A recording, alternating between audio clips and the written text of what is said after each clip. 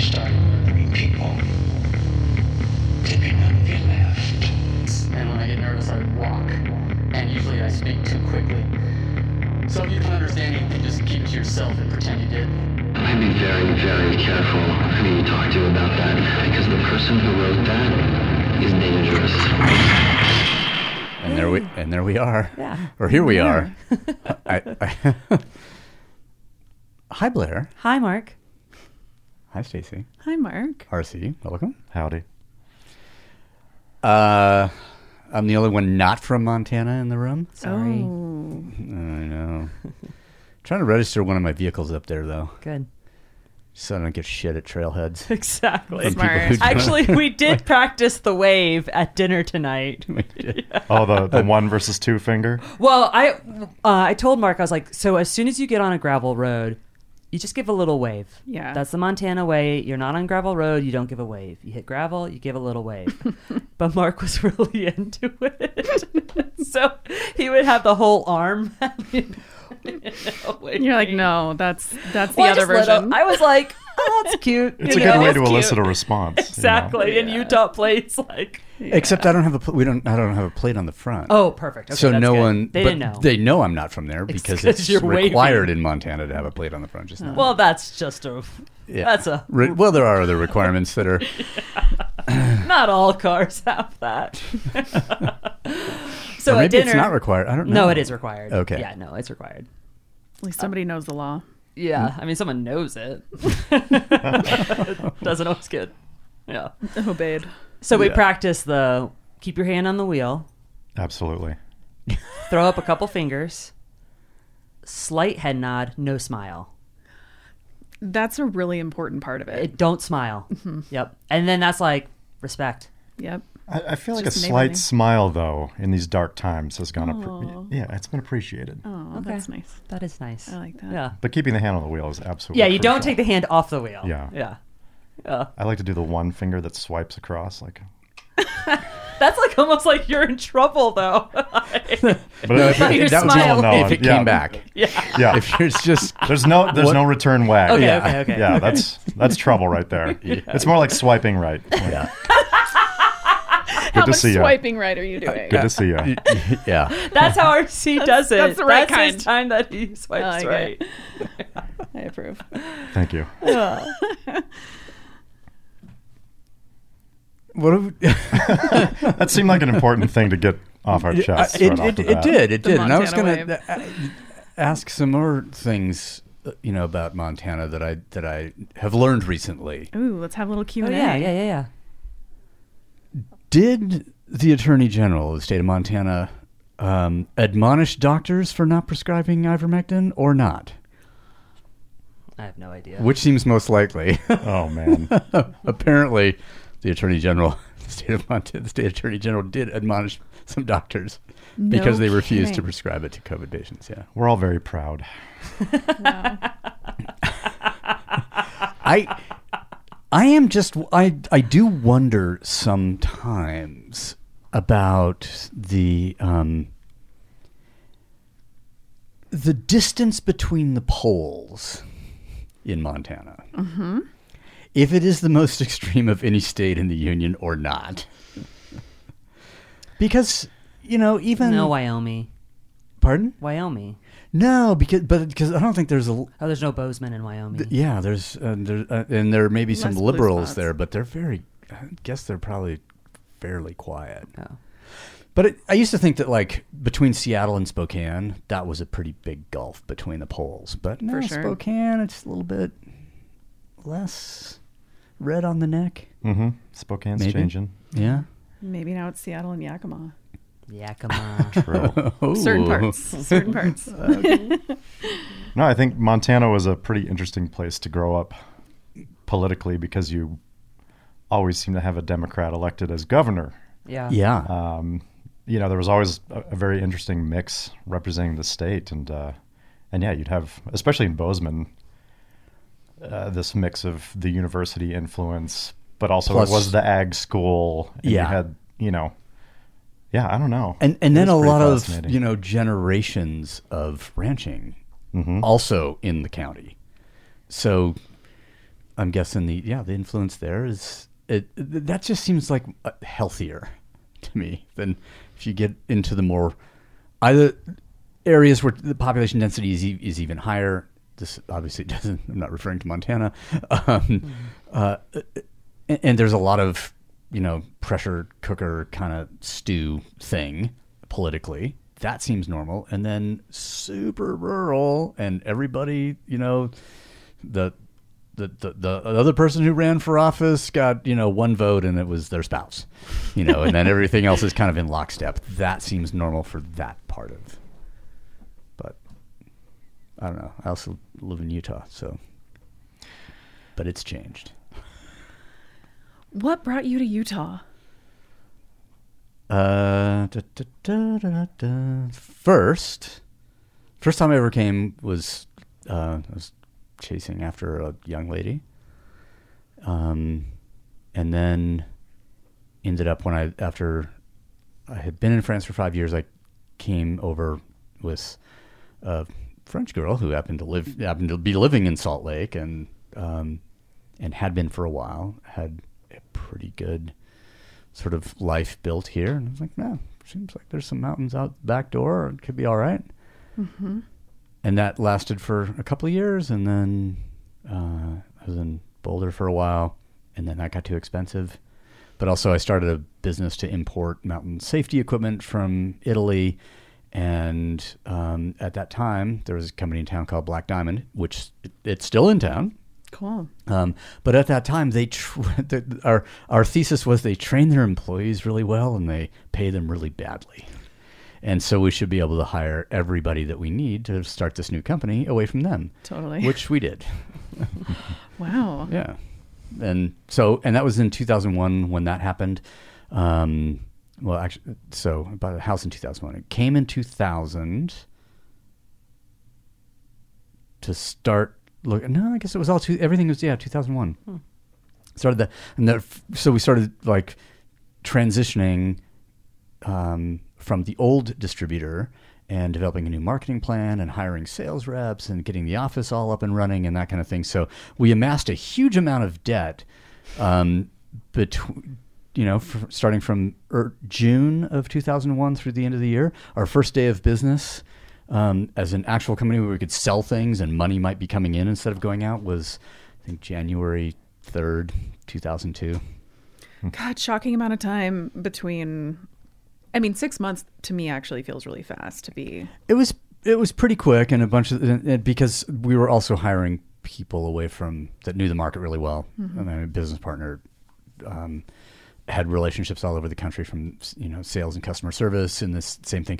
So, but the extraordinary thing that happened was that all the June, July, August, all of that year, early 2001, fucking economy was going gangbusters, especially the outdoor industry. Just companies growing, making money hand over fist, and then there was that disappointing day in September. Mm-hmm.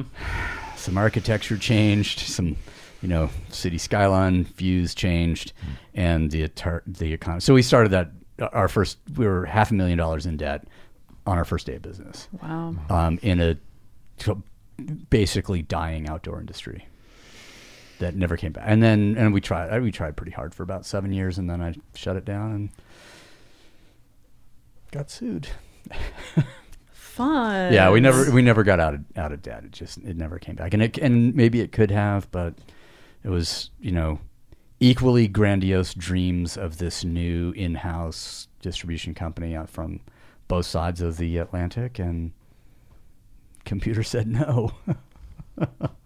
Wow. But then I stayed because in the meantime, through that process of having that company, I started my old gym, and that kind of took off. And then you have community. Yeah, and other jobs outside that would basically prop up the company that couldn't seem to make any money.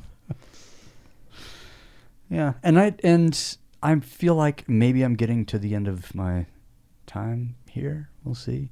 I mean, we just did sign a 3-year lease on the building. Mm-hmm. This one? Yeah. Mm-hmm. Cool. Yeah.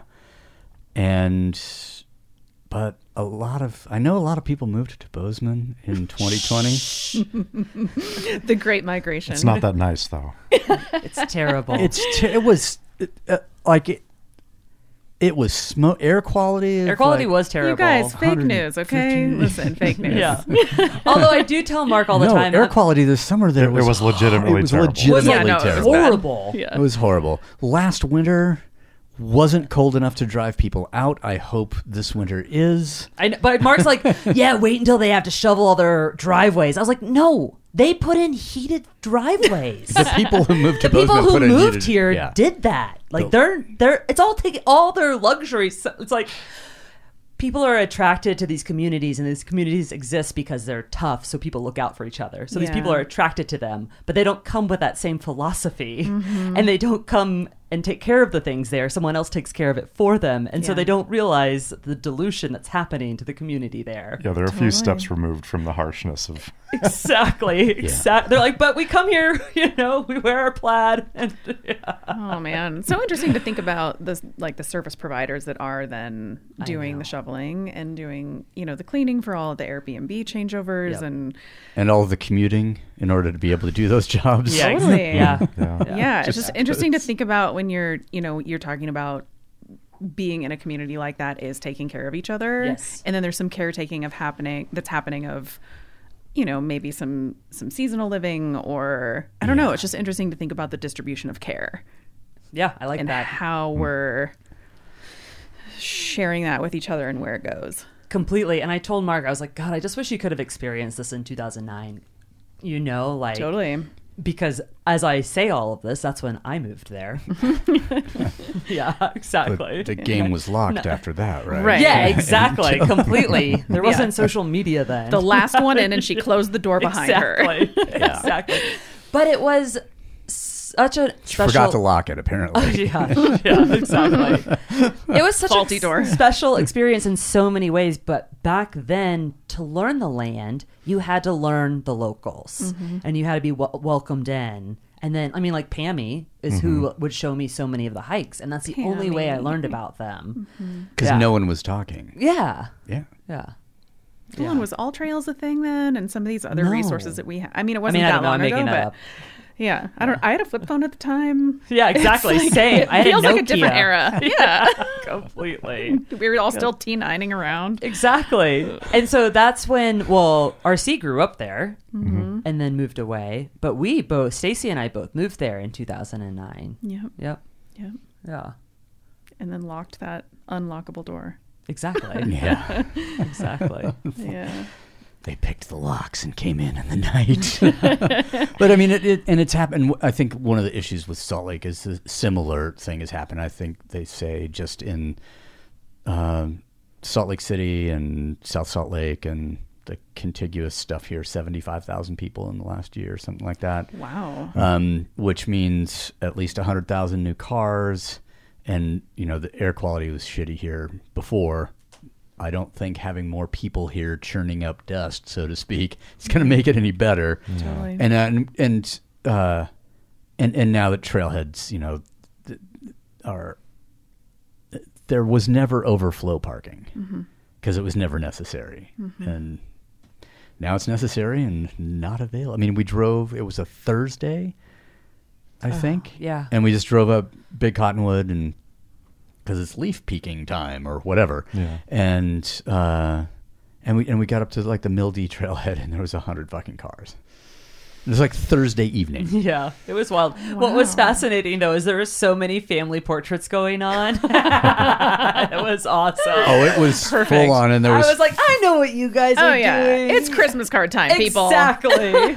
Exactly. and family portraits with drones being taken. Yeah. and Really? Like, Oh, my. yeah. Oh, yeah. man. It was. Yeah. It was full on. I was just like, I'm just not going to stop here. We'll keep going until, and it.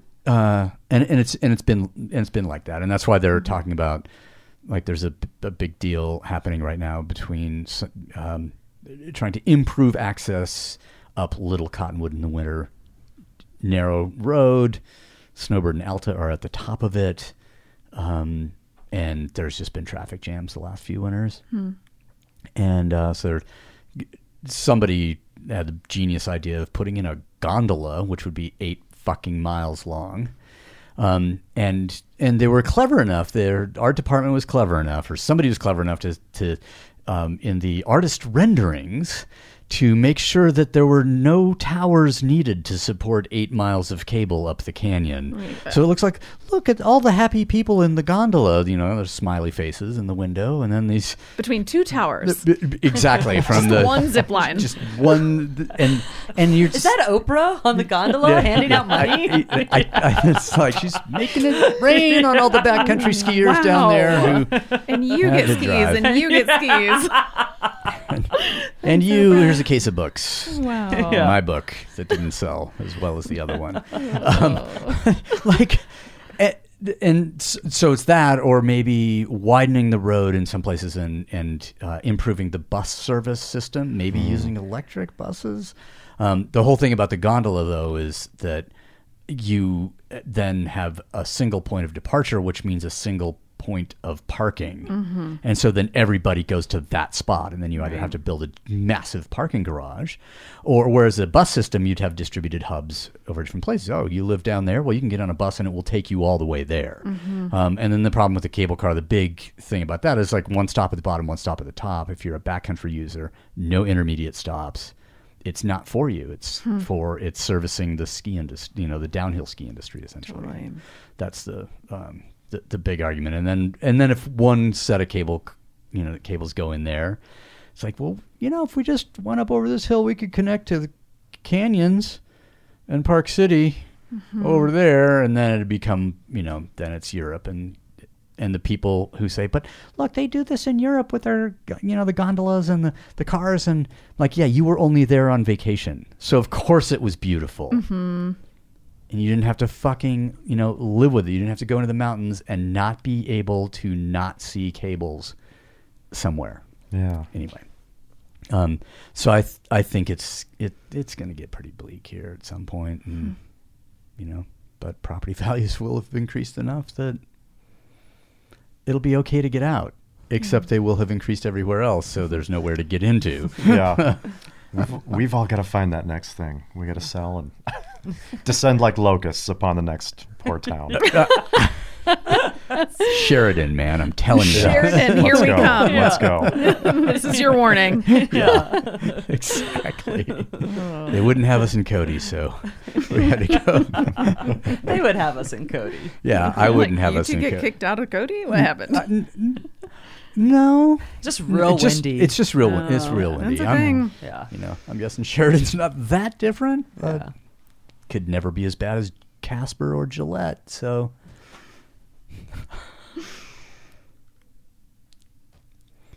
Blair. Yeah. How do you know these folks? I'm glad you asked. Why are they here in my studio? I am too. It's pretty blurry for me. I know. Well, I was still Party Blair then, so it's a little blurry for me too. Oh, Party Blair. I know these folks. Okay. So when I was in high school, I believe, I was looking in a National Geographic, and I saw a picture of Glacier National Park. And I ripped it out of National Geographic, and I glued it into my diary. And in angsty teenage writing in all caps, I wrote, "I will go here." And so... Love that. I know. It took me 6 years of living in Montana before I actually made it to Glacier. But it got me to Montana. And so I went to college, I taught, and then I had a summer between teaching and going to graduate school. And I was like, shit, it's the time to go to Montana. So I applied and got a job at a ranch in Montana. And that I arrived not knowing how to say Bozeman, which isn't, if you know me, pronunciation is not the strength. How did you say it? Well, I didn't know. I was like, it's either Bozeman or Bosman. Could be Bozeman. Bozeman. Bozeman. I mean, it's lots of cricks there, though. Yeah. Lots of cricks. Lots of cricks. All the cricks. All the my. cricks. And so I arrived at a ranch, and RC was a manager there. Yeah? Were you then? Not Not yet. yet. Oh, no. really? So you guys were living in Washington at the time? Were you? Yeah, so Yep. we came out the same Year. first season. Yep, Yeah, exactly. So Blair's first season was my first season, Yep. but that was in the middle of RC's kind of. Yeah, I'd taken a break. You had kind of like a part 1 and part 2. Yeah. Yep. So this is part 2. Part 2. Yep. But yeah, we arrived as I was an all around, and you were assistant head. of the Assistant kids program. Oh, that's right. I forgot that. So I was like, well, we'll learn the truth of what actually happened because I'm sure my memory isn't exact. We might but be able to piece it we together. can put it all together. So in my mind, you were a manager and Stacy was photographer. And I was like, yeah. Well, actually, when did you arrive in May or did you arrive in June, June. for proper orientation? So June. then we were managers then. Okay, because it yeah. happened really fast. Okay, yeah. That's Yeah. how I remembered it. Yep. Yeah. And so we worked on a ranch together. Yeah. Like a dude ranch? Or what are we talking about here? Well, it's like a dude ranch with a swimming pool and now an 18-hole golf course. It's a Yeah, you could Beautiful. You could Yeah. call it a luxury resort ranch. Yeah, resort yeah. ranch. Yeah. Okay. Yeah. Lots of nice amenities, but still, it was all horseback riding and And good times. getting together in the saloon after hours, and yeah. Completely. And then it was really one of the really wonderful parts of it was there was no cell phone service there at that point. And so it really was this kind of like disconnected but very connected while you're in that hub place. And I really enjoyed that part of it. The cruise ship. Yeah, we're all pretty nostalgic for that type of connectivity where you don't have, there's no TV. Yep. You Yeah. see a hard copy of a newspaper Yep. That's how we got our scattered, news. you know, and in various parts. yeah, Various you know, everybody sections like of different- attacked it yeah. like a school of piranhas, and yeah, it was just you and the people around you, and beautiful starry skies and crackling fires, and yeah, just human connectivity to the extreme. And it was really incredible. And in art, I mean, RC, weren't your paintings up in the store at that point? Like up high? Am I making that up? I think I had a print or Okay. two being sold as a favor, but I bet you had the banjo player in there. yeah, I did And- have the banjo Yeah, I player think you in had some there. prints in there. And at that point in my life, I was like, oh my God, that's incredible. Yeah. You know? He's also It's- very talented. So that yes. helps. Yeah. Yes, Yeah. completely. Oh. Yeah. Yeah. And then I would just follow Stacy around as she took pictures. Yeah, I was Yeah. cutting my teeth there Yeah. for sure. Yeah. Yancey, the general manager, hired me. I mean, I was like a college student who fancied myself a photographer, right? It was like, oh, I have a DSLR, so I'm a ahead of the photographer. game. Yeah, and I think, I owe him a lot because he took a gamble on me and hired me as the photographer. And it's this like really unique, I mean, it was the perfect way to learn because it's Groundhog's Day. Yep. Guests arrive on Sunday, they depart on Sunday, and the week looks the same every week. So it's like Thursday night's dance night, Wednesday night's dinner ride night. So it's like the same lighting scenarios, the same action. And so you can just adjust as you go. Yeah. And so it was the perfect way to be like, okay, that I can always. it didn't work, kinda but fucked up this week. But totally. Yeah, like next But week I- I'm going to stand in a different corner. Yeah. Yep. I'm going to be in a different spot behind a different bush and try to not scare the horses. And you know, your subjects were people that you got to know very well, and Yep. Yeah. you know, I mean, it was comparable in some ways to a wedding shoot, just drawn out over the course of a week. Where Because I would expect there's like an almost an enforced rapid intimacy or something. Like they come, they just want to get, as much in the week as possible. And so Yeah. they're open to everything, all things. And it's like, well, I'm never going to, it's like going to the hairdresser that you confess all your sins to because you're never going to see him again. Well, or there's- something like that. There's I like, love that. Is it- part of that, but it was also like really encouraged, like the guests that would come care about the staff and would interact in certain ways, which you wouldn't necessarily, like, you definitely wouldn't see at like a hotel or at certain things. There was definitely like conversations or dinners or time in the bar or sharing horseback rides. Yeah. So yeah, just like what you're saying, it's like, well, Sunday was like the most emotional day because all these guests left in the morning and you'd be like, oh, I'm not going to see him for a year. And then all these new guests would arrive in the evening, and you're like, I'm so happy to see you. This has been such an emotional journey today. Total roller coaster. And in the middle, you worked yourself Yes, silly. exactly. It was definitely a roller coaster. Yes. But I think you're right, Mark. I think there was a lot of vulnerability, right? Because people are doing things that they don't do all the time, Yes. that they're really excited about. They're trying to come together as a family too. You know, it's put your devices away, and like we're just here, and we're a family that loves each other, but also we're not used to being this intensely together. Yeah. And also now we're on horses. Yep. And like, are there grizzly bears? Like, what do we need to be afraid of? I'm out of my element. So they're also looking to you as like a very trusted, Yeah, because like, make me you do this all the comfortable here. time. Right. Yeah. Right. So it's really, it becomes I don't know. It's like a really cool thing to get to like make So what people time of comfortable. day did you let the bears out? Well, on a hike the I was time. guiding, one time RC pretended to be a bear. Yeah, it's good. And almost paid for it. I know. I almost bear maced Did him. you always get it? I was not anticipating how quick on the draw Blair was going to be. I was on it. my people. Exactly. I gotta protect my folk. She heads out on this steep uphill climb, and you know it's usually a bit much for guests that early. They're acclimating to the altitude, and so I'm like, okay, if I beeline it up here, I can get ahead of them. And I'm just going to shake a bush really hard and growl and make some noise, and it's going to be great. Oh, because that's super mellow to do to people. Well, 2009. We're all young. Okay, yeah. Yeah. Good Well, point. part, you know, just a quick aside too, part of the beauty of this particular ranch was you had this incredible return rate. So you got to know people over the course of 10, 15, 20 Decades. years. Oh, okay. Yeah. So there were people on this hike that I'm like, That he loves. I've known them forever. This is Yeah. going to be hilarious. Yeah. They might understand the newbies. This is going to be really mean, but Yeah. whatever. Yeah. But they'll probably come back. But mostly it's about scaring Blair and creating lifelong memories. Yes. Obviously, he has prankster in his blood. Yes, exactly.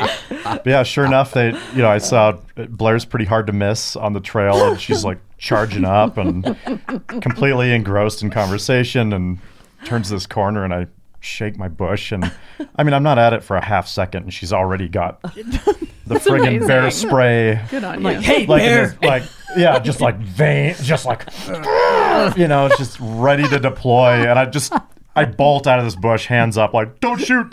Like, I've never had a prank turn that quickly. Oh my God. No, I poked the bear. It was, You did. Yeah. I'm all smiles and conversation, and I'm like, hey, bear. oh my God, yeah.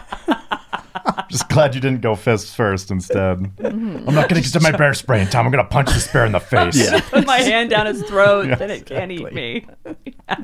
I heard that one too. Yeah. Wow. $1 million cowboy bar. Yeah. Exactly. Wow. Yep, exactly. Just whatever it takes. Exactly. Yeah. It was an incredibly special experience. And then RC and Stacy would both shoot pictures. And then at the end of the week, they would show the slideshow. And just like you're saying, the vulnerability, the family connection, this such special time. I mean, and then they get to watch these images. And it's rare that as a photographer, you get to watch people see images for the first time. Interact with what Totally. you've done. And yeah. that was like, especially like, again, we didn't have a way of immediately sharing pictures. Yeah. And so it took some time, and then you get to watch them, and they're like crying, or they're all like the crowd goes, oh, ha, ha, ha, ha. You know, like they get to have this like really special experience looking through this week that they just had. And that was incredible to get to witness. It's so funny. At the time, that felt so weird to me. Yeah, I'm sure. Like, but how so? Well, just the vulnerability, I think, in watching someone Oh, yeah, it's- look at your images. And now it's like I crave it, right? Yep. It's like you want to know the feeling. Yep. You want to know like how they're landing. Yep. But at the time I was like, oh my God, it's overwhelming. It's I'm just sure. too much to have a crowd of people looking At your work. at your work. Yep. And you're like presenting it with music. And there's this kind of like arc of expectations, right? It's like you should make there them is. laugh. You should make them cry. Yep. Like the goal is to make them cry. Yeah, always. So it's like, what children in what moments can we capture? Yep. That's going to be like so epic. Like of course you want like a properly exposed, like beautiful the lighting should be just right, but also it's like what were the kids up to that the parents didn't know about, or what moments are they together where they don't know you're looking and witnessing them? Yes. That doesn't sound like the parents are going to be crying about that one. That sounds like you did what? Yeah, well, there's a little bit of that for sure. I mean, RC was a bear. Yeah, lots of candy eaten and such, but yeah, there's also these like really precious moments that are happening, and then then RC's in the bush this time with a camera, and documenting it, and they have no idea, and then they get to kind of experience it again. Yeah. It was incredible, and it was such a cool way to meet people. I mean, and I'm talking about RC and Stacy. Like, it was so special to be in like this intimate situation. And also having no idea how important photography would come in my life, but how I was immediately cheer squad to them. I'm like, God, you guys are amazing. There is no one better that has ever existed. I'm like, and so I would You're like. not wrong. I was going to say, I can see RC then. I keep this one around. This is good for morale. Yeah. Oh my God, so much so. And from the beginning, Stacy's like, well, why don't you just take pictures? And I was like, no, I'll just be to your left. And breathing heavily, Yeah. And then I would come up and watch you guys edit pictures in your offices, just like, oh, that's amazing. Why don't you do this? No. But then you did. You did. Then did, yes, completely. Yeah, so Blair's out in the world shooting with her iPhone, and I'm like, I remember thinking it felt so like presumptuous to me to be like, but what if you had professional equipment in your hands? Yeah. What if, like, have you considered it, or like what's between you and that? It's like there's this assumption that like you wouldn't want to. And I hear that and I understand that, but that role, like so in this room, if we're just speaking about in this room, I feel like there's like this equation. And I believe that each of us need a couple of people to tell us we can't do something, right? Like, we all have the personality where we're like, we need someone to be like, you can't do that. And we're like, all right, motherfucker. Yeah, you just lit it up. Shit's on now, you know? Like, you need a certain amount of people to be like, you can't do that. And you're like, nah.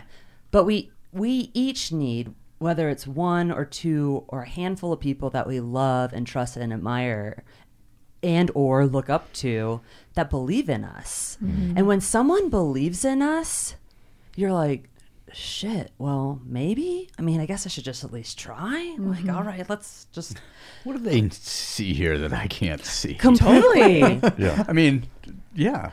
Yeah. Because a diet of I'll show you for most of your life makes you really a different person. Confrontational kind of person. Yes. Like, you go looking for it. Yeah, exactly. Yeah. I'll find someone to say I can't do something. Exactly. Yeah. And then maybe I'll marry them, and then it'll be really awesome. That's one option. That's an option. But I think a nice balance of people believing that you can is profound. Yeah, in the somebody's balance. life. Yes. Mm-hmm. And Stacy literally harassed me for years, and I was like, nope. And so finally, she was like, "Here's my photography kit," which is insane. The whole thing. The cameras, the lenses, Yeah. the packs, everything. And I was like, no. And you're like, I don't have any shoots for 2 weeks. Just go have some fun. And I was like, like sweating. What do you mean fun? First one's free, kid. I think is what she said. Totally. Yeah. And then kiss all your money goodbye for the next couple of years. I'm like, who the hell loans out, who knows how much? But in my mind, I'm like $20,000 worth of a kit to someone. And like, I think about how I protect my kit now. I'm like, nobody get near it, like, because that's my life. That's my livelihood. Mm-hmm. And I think about Stacy was just like, Blair, you got to do this. Just take this out and have some fun. It's so easy. Wow. Well, no, it's not at all. Okay. It was so easy to set the hook, is what you're saying. But Stacy's a special person in this kind of way. It's like, I'm protective of my kit too, Yes. in a way. It's like when it's in the back, like, I'll pack up in the morning if I have a shoot in the evening, and then park downtown Bozeman, and it's like, okay, like, this is a safe place, but also I feel a kind of way when I do that, right? Yeah. So I'm protective in that way, where it's like, I don't want somebody to come in and steal this. But when you think about the ability that you have to just like give somebody the exposure to it, it's like there is no hesitation. Right. Like, why wouldn't I? Yeah. That's insane. Why wouldn't I? And at this point, I can understand that more and have loaned out cameras that I have, but not like my workhorse cameras. Yeah. I've loaned out like lower cameras that I'm like, well, if it gets fucked up, it gets fucked up. I don't care. Like let me like give this to you. But you gave me your whole working kit, which was incredible.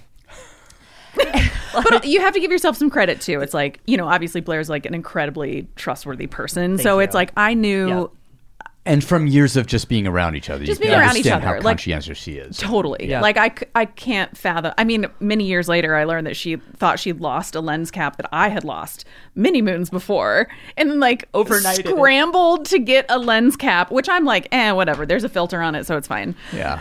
But yeah, it's like And I overnighted a lens Because I cap. do just throw them away usually. Right. It's like, this is just you another thing to losing keep it, track and You're of. like, yeah. Yeah. No, it's another thing to like my. When you shoot a rangefinder, you're not looking through the lens. So if the lens cap is on, you got no fucking idea. And if you're just guessing on exposure because, you know, Sunny 16 or whatever, yeah, you could have an entire roll of film not be there. Of the lens cap. Yeah. Yeah. Man, it was dark out that day. They'll just betray you. Yeah, exactly. Yeah. Yeah. Yeah. Yeah, that was cool. And so you overnighted one, yeah. So I And- overnighted a lens cap. Yeah. But when Stacy loaned me her kit, at the time, Travis and I were traveling through Yellowstone, and I have like this camera that I'm trying to learn, and I'm like, oh, right. I'm only keeping it on manual, so I learn how to do this. Like, fuck automatic. Which is so hard. Yeah, Right it out is. the gate. Oh, yeah. I'm like, fuck automatic. I'm not going there ever. And so, like, we travel through Yellowstone, and I, like, see pretty light on a hill, and I'm, like, getting my camera ready, and Travis starts accelerating. And I'm like, what? Come on, man. He's like, this will make you better. And so we're, like, speeding through Yellowstone, and I'm trying to take pictures, and he's like, come on. You got this. Exactly. Try harder. Exactly. It's a fun joke to play still now that Now with you at the wheel. Now that Yeah. Mark knows it, yeah. Accelerate, push down a little bit. or I'll just, you know, maybe Brake tap. like bring the window back up that she just rolled down. Yeah, exactly. Hurry. Yeah. A couple Add a little seconds pressure. Oh man. Exactly. Yeah. And at this point, though, because that's like, I don't know, we'll make up time. Let's say that's like 6 years from 2009 or 5 years from 2009 or whatever. Feels and at right. this point, Stacy started her own business, right? By the Yeah. time, obviously, the time you gave me a kit, you would Totally. have had started your own business. Yeah. And so Stacy studied design Yeah. in school. Yeah, I'm one of those weirdos that like studied what they're actually doing still. I know, it's incredible. It's very strange. It's amazing. In Washington? In Washington. Mm-hmm. Yep. At which Oh, establishment this in nice that? little state school called Central Washington University. Oh, in beautiful Ellensburg, Washington. That's right. Yes. Yeah, you're familiar. I Lovely am. place. Great Yeah. rodeo. It's probably not so little. Actually, I stopped in Ellensburg recently. Did you? Yeah, What's last going on? November. Oh, Well, yeah. I was driving from Bainbridge Island to Bozeman, to Bozzy Man. Bozzy Man. Bozzy Man. And you got to get gas somewhere. So Ellensburg exactly. it is. Yeah, Ellensburg. Or Ellensburg just A&W. happened. Totally. It was something, some food stop there. I don't think it was. It might have been Maxi Fries. Oh, nice. Might have been Taco Time. Might have been a chicken Tots. soft taco. Could have been. I Yep. don't know. Yep. Road trips. They just, you know. Promote the tots. Heavy on the top. That too. I wasn't going to say that, but you're right. You do Yeah. get a, you know, I learned that sometimes other people get a hankering for tots while driving. Yeah. Yeah. Those of us with a 12-year-old palate. Yes. Yep. Embrace it. Embrace it. And I this will be a pause that's going to be cut out and shortened Snip, because snip. I'm Snip, just I'm trying to think of what Central was known for. They had a really great football team Okay. for a period of time. Yeah. And not their design program. No. No. Okay. Yeah. But it was adequate. It was adequate. Yeah. This was a learning experience for me because I think now what I understand about myself is that I am wired this way. At the time, I didn't really know because I was not. This felt really out of character for me, but I kind of Okay. left kicking and screaming. I did a internship sort of early on and I got some really interesting feedback from this woman that I worked for that had a small agency in California, and she did that really beautiful thing, which is that, you know, to quote Brene Brown, it's like clear is kind. And she was really honest. She was like, you're not as fast as you need to be. You don't know as much as you need to know. This is not what I was expecting. Like, I feel frustrated. I'm not frustrated with you as a human, but I'm frustrated with your program because they're not teaching what you need to know. Yep. And I was at the time humiliated. I mean, of course, just to show up in life and be like, I'm studying this thing and I'm out in the world and I'm going to do it. And oh my God, I'm not enough. Right. That's like, that's our fear. Yes, Yeah. big time. I'm not enough. Yep. And I'm paying for this and I'm working hard at it. tough and, to separate from the curriculum. Totally. Like, And fortunately, I'm not enough. No, you just don't know enough. Right. But that doesn't mean you're not enough. But you got to be at least 30 before you can before you can tease that out. tease that out. Yeah. Totally. And I think she gave me a really great gift in clarifying that. She wasn't like, you performed poorly. She was like, don't worry, I'll report back. Like, this isn't about you. This is about the program. And I'll take care of that. And it's like, I carried with me some of that. Of course. But she made it a lot easier for me to tease that out, I think, earlier on than I would have been able to. Good. Nice. But yeah, of course, then I went back and I was like, what? Hold on. Excuse me. How does this work? How does this work? I'm here paying for an education. I just got a report from the real world that I'm not getting the education I thought I was paying for. Exactly. That You're not preparing me for out there. Yeah, like, what's going on here? I feel so, like, you know, frustrated and kind of at a standstill. And so I kind of just like spun out. There was a professor at the time who was an amazing gift to me. He had his own firm in New York, and he was kind of adjunct working in the design space. And there was, you know, there's some dynamics at play, but I knew that he was a good resource for me. And so I just clung to him. Good. And was like, I don't know much about what I'm learning or what I'm not learning, but I have a sense that this person has what I need to know. Is going to give me the most out of all of the available Right. Like, this is options, my yeah. best shot. So essentially they just kind of like cut me loose and were like, just shh, please, shh, and you can do whatever you want. And so I just took all of his classes and I did design work for his students in, you know, communications classes or business classes or whatever. And so it was I have mixed feelings about having a quote unquote design degree because it feels like a misfits degree. It's like I have a degree that is you spent a couple of years hanging out with a guy that knew some stuff. But that's how we learn. But that's how we learn. Exactly. I believe that's what they used to call apprenticip. Yeah. Right. Yeah, exactly. Yeah. Right. Yeah. Yeah. So I'm it's like that. You're saying how I learned photography. I just hung out with you. Yeah. Stacy's like, you should look at some other photographers' work. I was like, I'm not there yet. I'll just look at yours. Oh man. Wow. But that is how we learn. It is. From someone that cares. Yeah. And will sit down with us and show Yeah. us a few things. Yeah. Each day. Yeah. Yeah. Yeah. And I think the most important lesson that I took from that is the most important thing you need to know is how to learn Yes. and how to teach yourself. And whether that's Velcroing yourself to someone who knows what you want to know, or it's getting online, or we were like teaching our own classes after school. It was like, okay, well, Ben knows a lot about the pen tool in Illustrator. So Ben, can you teach the pen perfect. tool on Wednesday? Yep. And it's like, to scrap that together, that's how you learn in life. Yeah. Yeah. Right? It's like, Mark, what do you know? What programs are you using right now? Like, how do you get black and whites to look the way they do? I'll stumble on some shit. Yeah. Yeah. And then you're kind enough to Or- share what you're using. Yeah, or even I think it is. I have always, looked for mentors of some kind. Yes. And not a professor, but also been, as you said, the most important thing is to learn how to learn. Yeah. And if you have that, then you can. I think one of the things that comes with that is being able to identify people who might be able to teach you, Totally. or situations, and just listen. I mean, I have a friend who's a photographer, Nicole. It's on an early episode of the podcast, and watched her do some stuff in Photoshop once. I'm like, what the fuck? And she goes, oh, I spent like a year just pulling every drop-down menu, every single thing, Stop. and trying to figure out amazing. what it did.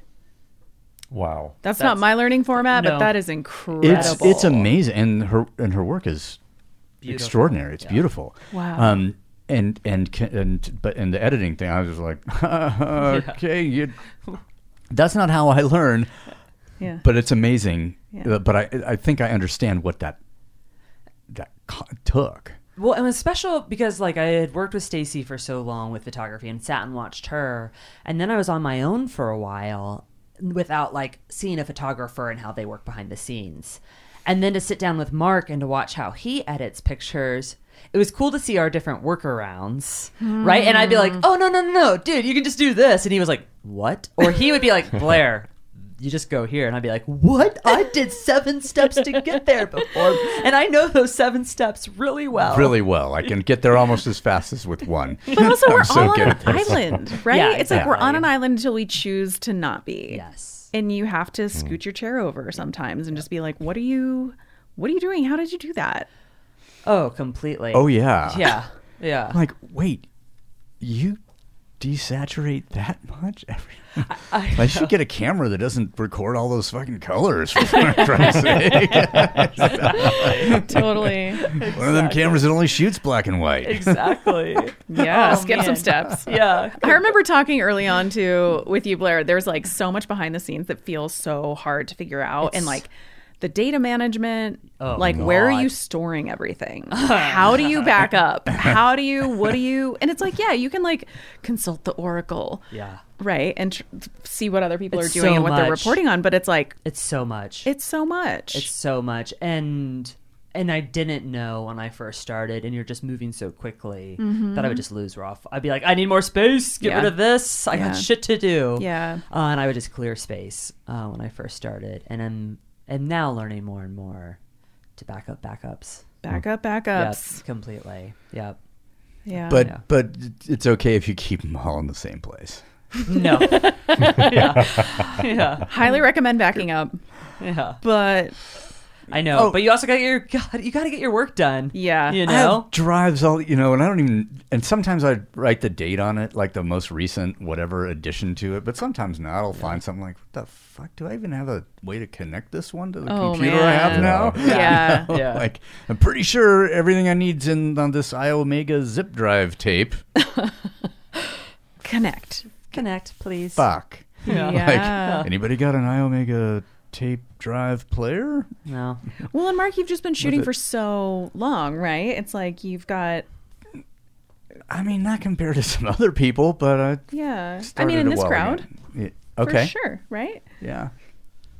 Yeah. Well, and he has file cabinets of slides or Oh yeah. yeah. Wow. Yeah. Yeah.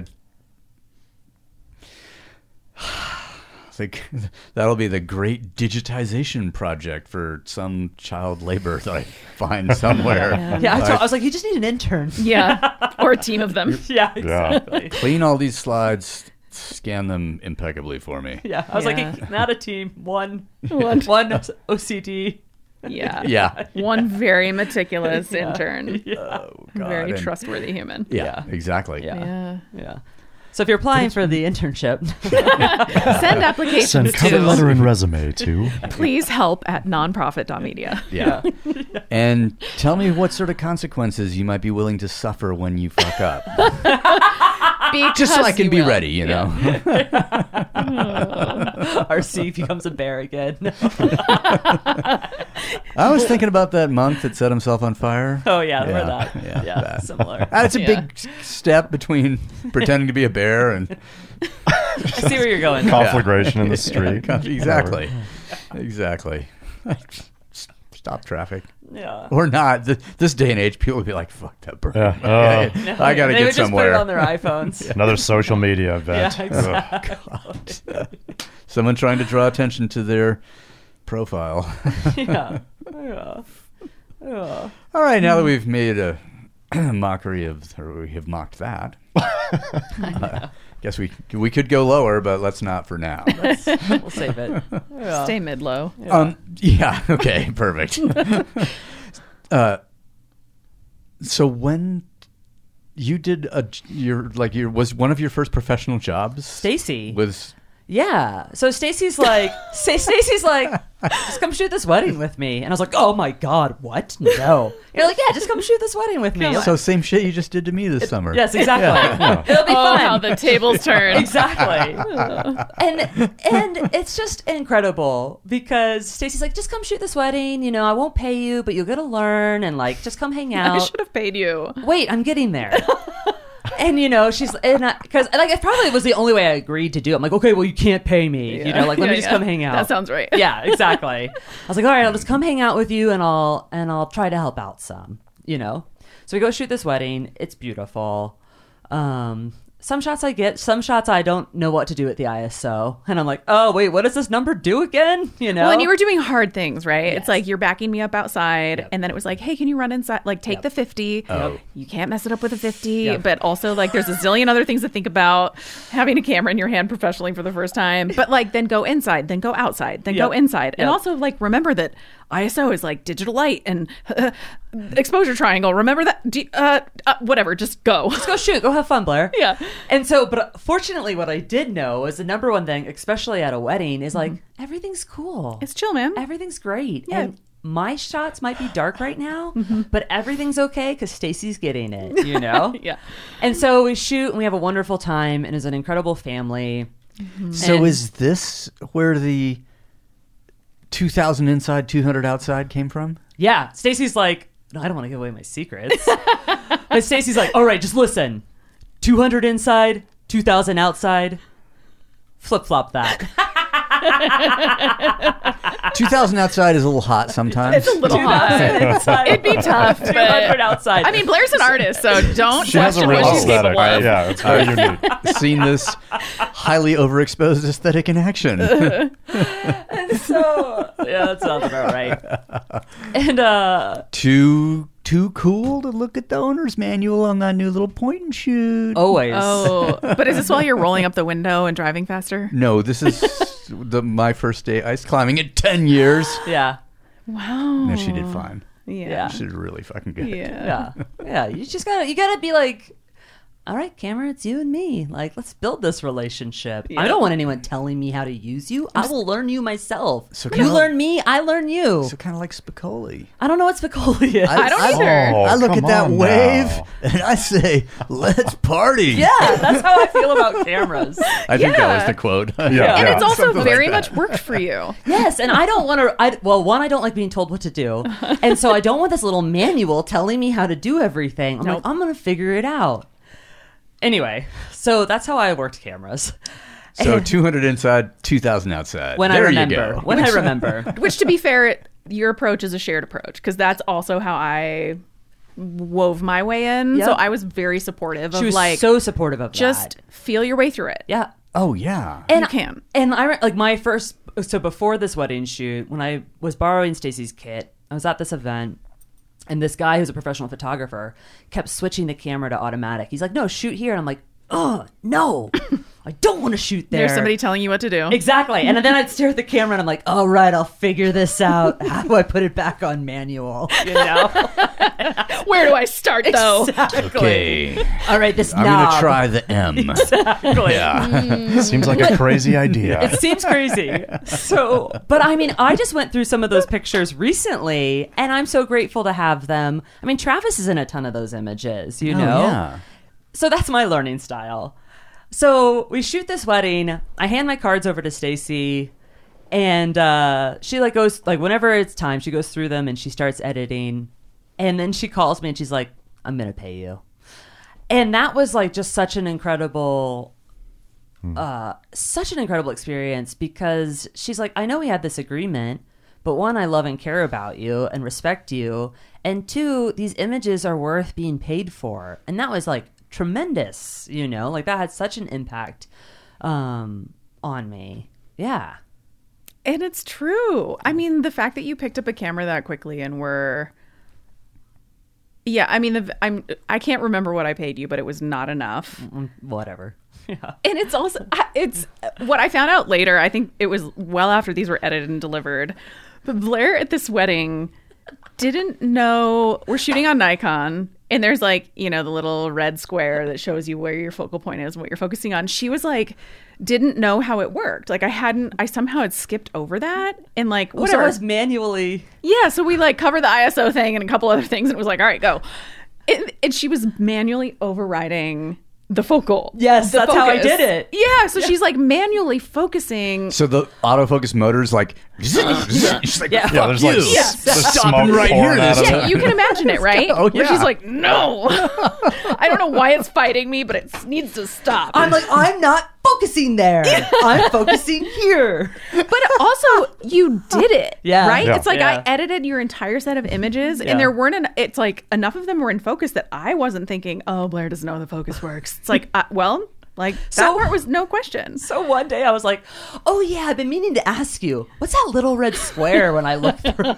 I was like, oh, I have done you a disservice. Oh my God. And that's when I learned automatic focus. Yeah. And not That's a good manual fight focus. Wow. I don't know why people read manual. I don't know. Like it's like the coupons you get in your mailbox. You This know? is You the just only way straight in I the learned, trash. though. Honestly. If I need this, I can find it online. What do I need this book for in 19 different languages? Yeah, if I'm learning, it's almost always through experience or through a shared experience with someone who knows. Yeah. Yeah. And it's not reading a manual. Which is why every time I get a new camera, I'm like, Chuck! Yeah. Yeah. I'm so curious, Mark, are you a manual reader? Not really until I need to. Okay. Yeah. For sure. And then that's how we figured out how, because sometimes Rico. Yep. there's a little button on the back of the Nikon bodies where you can accidentally yeah. switch the image quality. Especially on 750s. Super cool. That's a neat feature, Nikon. Yeah, Yep. yeah. So you Cool. can be shooting low res JPEG and not fucking notice. Neat. Yep. And so I'm just like, okay, there's no way that this happened, like by you going through a bunch of sub menus and No. actually deciding to truly fuck yourself. No, yeah, no. Like, Yeah. this No one's has to doing be that. some totally inconvenient. And there's one of my Leicas that it has you cycle through the how the display looks on the LCD on the back. Yeah. You can have no information. You have a bunch of information. The Yeah. next one, it turns it to video. And then the next one, it's something else.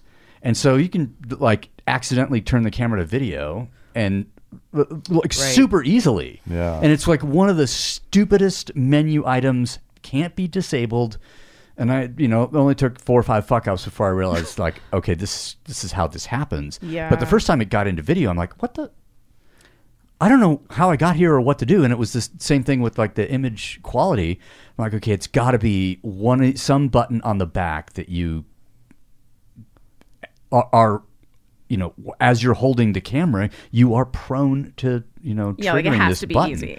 And so that was kind of the last time I looked at a manual. Well, and I that's like fair. But- highly reap the benefits of this. Like Mark has the Yeah. patience to sift through information and to find out what's happening. Whereas I'll get like overwhelmed and I'll be like, ah! Yeah. And like when we were ice climbing in Cody, I don't know what I had done, but I done something to the Rico, which is a camera that Mark got me for Christmas that year. And I obviously didn't. He's like, bring the manual or watch a video or something before we go out. And I'm like, I'll just figure It's it not out. a camera that I know, so I'm You're not going to like, be able to say. I'll figure it out while ice You're climbing. like, I don't need that. I have my gut. Exactly. Yeah, I got my gut, got my heart. Let's It's rock. fine. Yeah. But I did something that like really fucked it up, and I was like, ah. And Mark just sat there like looking through stuff and figured it Wow. out, and I was like, ah, thank you. That is a unique feeling. Ginger didn't have the patience for this. Which, Harnessed hanging on the side of a mountain. but it was. I mean, we all go through. I mean, and I think I'm pretty good at figuring stuff out, and I will always try that first. Yep. Like software. Yep. Okay, yeah, I've got a Lightroom catalog with more images than all of the images combined on the face of the planet. And I hit optimize last week one time. It's still working, or or something like that where like I think I can figure it out and then I can't and then I have to. Yeah. And some of the stuff when we were working in InDesign early and I saw you do some things, I'm like, Oh, that was beautiful. What did What? you do? yeah. Yeah. How is all this? And so this summer I did, read a lot of tutorials about stuff about, okay, so how do I do Yeah. that thing she did that I think I know what it was? Yeah, I can't remember what those things were, but But there are things of, like having myself been self-taught, Yeah. and with not as and not as frequent use or Yeah. length of experience with it. You're just like, okay, I'm in kindergarten or maybe first grade or something, and I got like to look at the grad student or whatever. And yeah, I mean, I'm in that like, program every day. Yeah. That's my space. Exactly. Yeah. And slow. There's been a lot of days this summer and fall where I've been using it, and I'm getting, better at it. Yeah. After we're done here, I'll show you the layout for the new zine. Oh Yeah, I was it's going to say, are we beautiful. allowed to talk about it? What's happening? This is a different project. Yeah, it's a different project because Sermon Book is, the cover has been defying us. Because from this idea in the beginning, then we decided that wasn't it, but maybe it was another idea, but then we can't find it. And so I think we're set on the idea of it. We shot some pictures that will become illustratorized today. We'll see that. So the cover was a sticking point. And then my friend who's writing the foreword. It's a favor. Can't really apply too much pressure, but sort of once a week. Yeah. It is like the blow of death if it actually happens. It'll be a fitness industry throwdown. Yeah. I'm excited about that. And so I'm not going to push it because it really needs Totally. to happen. And, Also, things take time. and things take time, and we can set arbitrary deadlines. And man, as I heard recently, again, if you wait till the last minute, it only takes a minute. Exactly. Yeah. Or if you set a deadline and it's so far in the rearview mirror, it didn't really matter at that point. And it'll be right when it needs to be right, or when it is right, it will be. And so we've been working on some other stuff, and so we're doing a volume 2 of the Rays zine. Awesome. And with an entirely new look, all color. I think the first one will be a double full, not all. I mean, some color, but it'll be like the Death Valley zine. It's Okay. really Which has beautiful. select pages. Stuff. Yeah. Cool. And learning, starting from a new template kind of thing and figuring out how to integrate what we have with what came with that. Yeah. I mean, it's a pretty neat thing. And then trying to figure out who built this, somebody built this. What the fuck were they thinking? Or would be my first question, but then it's kind of clever. How are they doing? And then sort of reverse engineering how they ended up in this, with this framework, this grid system, these different, it's pretty cool. Well, and that's I one like of it. my favorite things about the people in this room. It's like, well, why can't we do that? Why don't we just try that? Why don't you just try that? Why don't you just do that? Like you well, just try it, just do it, you know? And I remember shooting with Stacy and I was second shooting some event or a wedding or something. And she's like, just jank the ISO way up since you don't have a flash and just see what happens, just play with it. Yeah. And so that's what I did. And it was beautiful. It was a couple additional beautiful artsy shots. Yeah. Or why don't we just design and put together a zine and publish, and why can't we do that? Let's just do that. Yeah. I mean, other people have done it. Yeah. So we can do it. Yeah. Yeah. Why don't you just build a house? There you go. There's Trav. Right. There's Trav for you. You Yeah. just build a house. It's not that big of a deal. You just do it. Other people have. So you just build a house. Who were Trav's? We're talking about Yeah. who in our life is challenging us. Who's saying you can't? Who's saying I see that in you? Yes. Who is his you can? I mean, obviously you. Well, yes. Well, I guess we all have a vision of ourselves, and that changes moment to moment. And when I am being particularly hard on myself, I feel like I'm the person now that Travis deserved to be with because he knew so much. I understand that is not a truth. But I also have learned so much in this process. I wish I could share this with him. Because of how much he knew and the heart that he had and what he was capable of doing himself and what he could pull out in others. And then I realized, like, and I tell this to Mark, I was like, you know, all these women fell in love with Travis after I was with him because he just needed a fucking advocate in life. He just needed somebody that was like, you can do all of this. And look how incredible you are because of all that you can do. And so I recognize that in myself, and in our wedding vows and at his memorial, I talk about advocating and celebrating and honoring.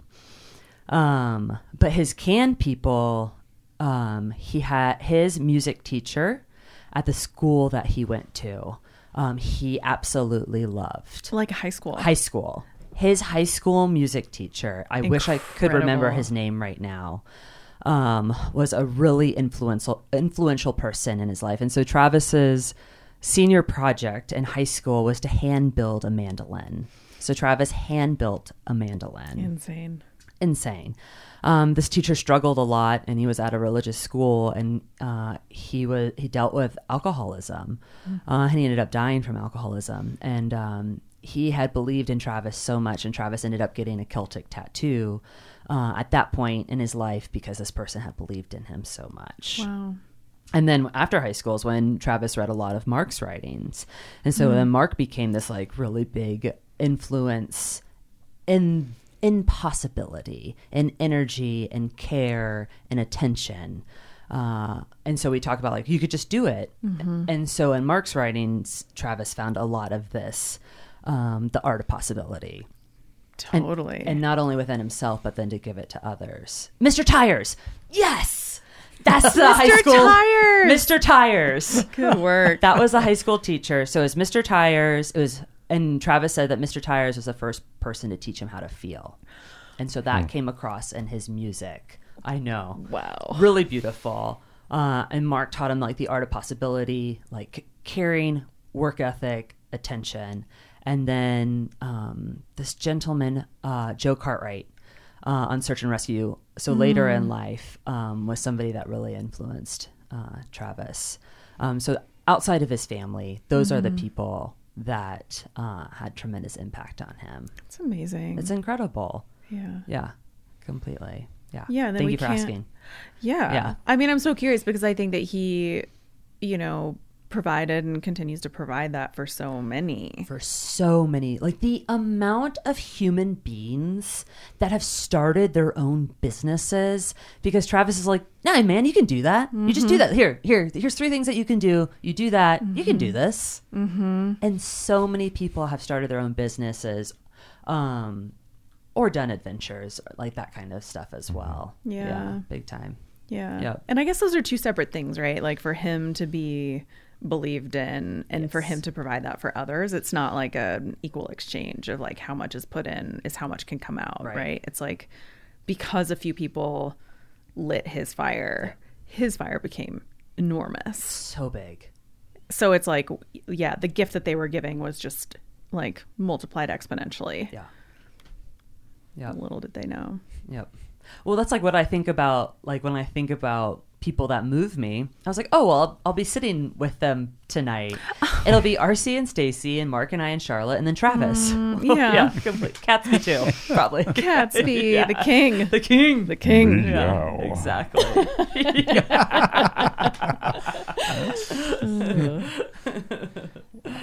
Yeah. Since we're there and we're like and we're talking about influence on one another and art, and I told Mark, I don't even remember when this happened, but it was a while ago, and we were talking about art. We were discussing, the part of art that moves us, or I don't want to use the word importance, but for lack of a better word right now, like the importance in art. And Stacy and RC were talking, and they were talking about, well, with you, empathy shown through art. And I guess I just hadn't put the words to it, but I just remember that being such an intense, immediate reaction with me. And I was like, yes, I didn't realize that was the heart of my own art. But when you put words to it and you say empathy in art, I'm like, that's it. And so that conversation, and I can't even imagine my world without photography. Yeah. You know, like I can't even imagine I couldn't communicate with people via images or witnessing their moments. And that's something that you gave me. But to me, that's the truest part of your lens. Thank you. Not your physical lens, but your lens to the world, right? It's like that. What I saw you doing was seeing moments. And it was like, oh my God, this woman just needs to, like, I just wanted to see you like doing that on a grander and that was where it felt so conflicting to like to be needling you and be pushing you in any way. It was like, I wanted to put it in front of you because it was like, this is a gift that you have, that that you see. We were having these conversations over dinner. We're like, look at what she's doing with a phone. What could she do with something bigger? You know? And it's like, God, is it was so fun and exciting to talk suggest? about. Yeah, Is it even something she wants to do? Like, Oh, deeply so. But I think, well, okay, let's go childhood psychology. Let's go childhood psychology. Hold on, I'm going to need some more bourbon. Yeah, let's get RC a refill. Yes. See, yes. I told you it takes an hour. Yeah, it always It's been takes an hour. Hour and 10 minutes, and now we're there. So I was like always enamored with art. And yes, please, let me get some more bourbon. I was always enamored with art to the point that when I got my first car, I named it Gertrude Stein. Or Gertie, right? So that was my first car. I named after Gertrude Stein as a 17-year-old, right? And when I was 7 years old, I'm like downstairs in the basement playing by myself. This is after you got your first car. I mean, it is Kentucky. You're driving. Okay. I'm struggling with the timeline here. I'm not great at timelines. It's not linear. What is time? Yeah.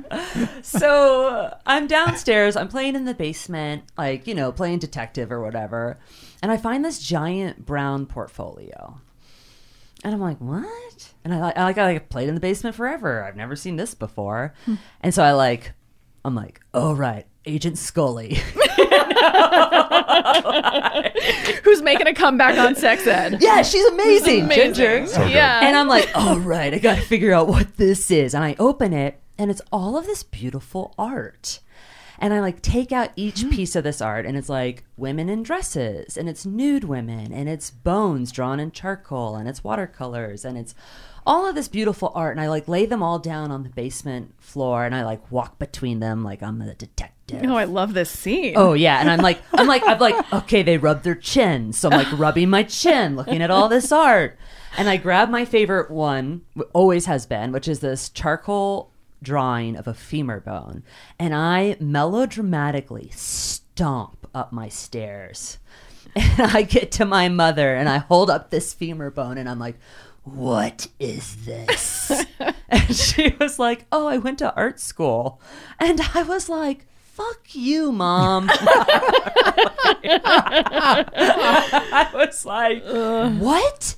I was like, you went to art school? She's like, yeah, I went to junior college and I went for art. And I was like, why aren't you doing this?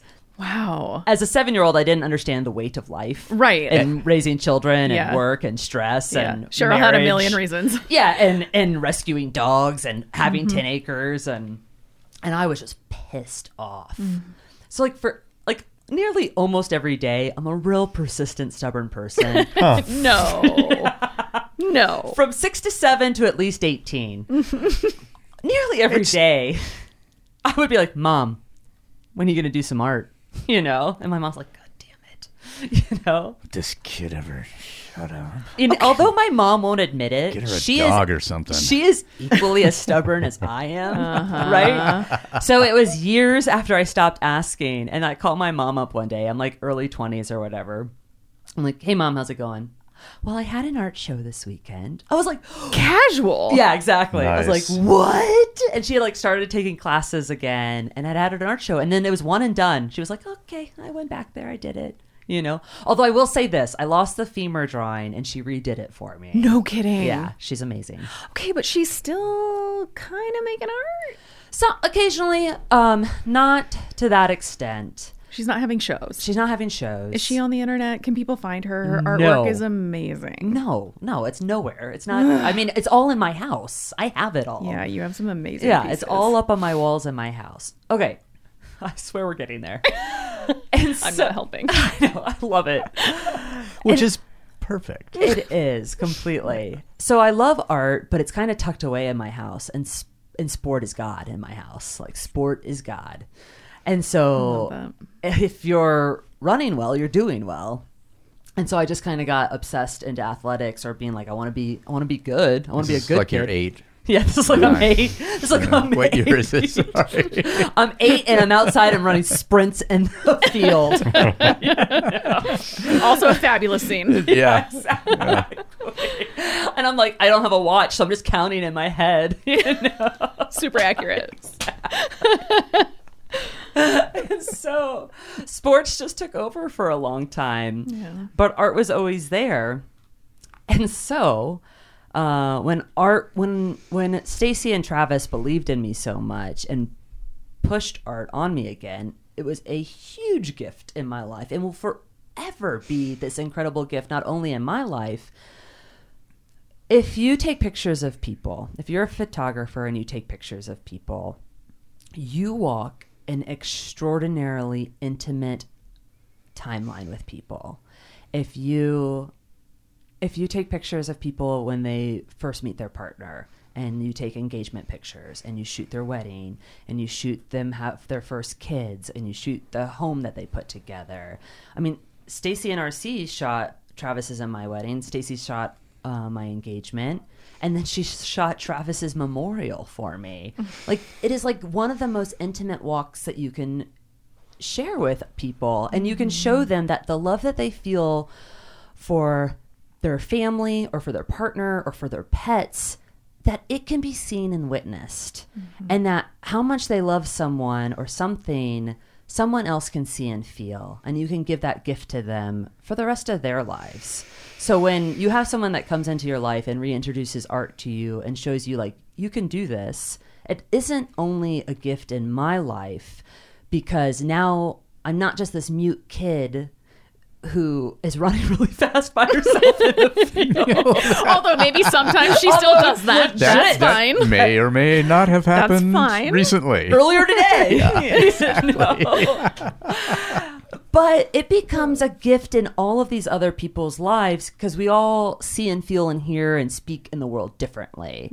And if we can find our gift of feeling and sight or speaking and hand it to others, it becomes gifts into their lives. Our words can impact people. Our photography can impact people. Our painting, the way that a manager can help guide us helps people. And I think about that when I get to photograph others, that it's gifts in their life, even though it's a gift in my life as well. It's exponential. Yeah. Yeah. One of the most, I feel like it's such a gift to get to be in your community, because I get to hear people talking about your work. Thank you. And it's incredible. Obviously you're doing this like incredible thing where you're weaving, you're witnessing people in these moments and these milestones in their life, but you also have a way of like introducing words and weaving that into it, which makes it just like such a next level experience. And yeah, it's just really cool to hear how the community responds to your work. I appreciate that. Yeah. Just take it, Blair. I know. Sit there and This is accept. positive her roast. squirm. I know. I was watching her. She's like, Alt "Whoa, roast. This is getting I'm gonna roast uncomfortably that bourbon." positive. Yeah. Well, it's the part you don't know, right? It's the impact. It's what you couldn't have known that you were Yes. having this impact on Travis Oh yeah. for all these years. It's like, Exactly. it's the mystery of putting art into the world. Or if Yes. people, and I mean, it is a beautiful gift when I guess the awareness of that comes back, where somebody, a random email, Yes. this is your writing changed my life, or I was reading this and then it helped me to do that, or I was able to get out of this horrible situation because of this. I'm like, I don't. Okay. Yeah, you can't know. But I was drunk when I wrote that, or it's just like it goes out, and then sometimes it comes back, and sometimes it comes back in really beautiful ways, sometimes a little bit weird. Yeah. Sometimes like completely unexpected turn taken in a way that, sometimes I relate to the world, where something happens and it gets kind of twisted inside, and it's not my response to it isn't normal. And so when something like that happens with some of my words and it comes back, or something, it is really, it's extraordinary, and it's surprising. And I just have to, I think I'm at a point now where I just trust that that's what happens. And I'm writing, and I don't do, and it's the same way I think that Blair shoots pictures. There's no expectation. I'm witnessing, or I'm communicating my interpretation of this world. Oh yeah, and what you're saying about we don't realize the impact. I mean, we don't realize the impact we have. And I have described, and if we're talking about art, like I've described the process of putting your art out into the world, which is putting your heart out there. I'm like, how do you describe that? Because that's a wild journey. So this is how I describe it, because I grew up in Kentucky. So we ate a lot of watermelon. And so there's a watermelon scoop, right? And it's like a perfect circle, right? But for art, obviously it doesn't need to be a perfect sphere. And so I describe art as you just watermelon scoop out your heart, and you just like hand it out. You're just like, here you go. I mean, and it's you don't know, it's just into the abyss, right? Yeah. You're not handing it to somebody who has promised to take good care of it. Yeah, no, you're not handing it to that. You're not handing it, like you said, no expectation, right? Yeah. There's like some quote that a writer doesn't write for an audience; they write for one person, and then sometimes that person will howl back. You don't know the words that you're putting out there, how they'll impact, or how your images will, or your paintings. You don't know how that will move somebody. You don't see them unless you're like making something for someone in particular. But often, if you're just making it right from your heart, you're just scooping it out and you're just handing it out. And occasionally, you don't need to hear from people all the time. In fact, that is so overwhelming. But every once in a while, you run into someone, and they'll be like, "Oh my God, that picture or those words that you wrote, and this is how it impacted me." And it's like those like watermelon scoops are like, oh yes, like this is why we hand it out, and it has the ability to like form back up again. You're like, oh, I got more heart here, just gonna keep scooping it out and handing it out, Yeah. Or when we have the chance to witness art that moves us, it fills in those watermelon scoops. You're like, there's someone else who is living their life in a way that they're putting it out there. And that fills my soul. Yeah. For the three of you who've put so much out into the world, I mean, can you recall that first moment of vulnerability, putting it out there, seeing it accepted? Seeing it accepted. Well, we did some proper critiques in school, so that was one experience where it's like literally you have very little experience. It's less watermelon scoop. It's a little bit more, I mean, it's an assignment, right? So you're creating in a specific, which is a lot of what I do in the design space, right? It's like you're designing in a kind of in a box. And then you put it up in front of your peers and your professor, and it's like, okay, well, now I get to hear what everyone thinks. Yeah. And that is hard. Oh, I believe it. But it also hardens you a little bit to the dark parts.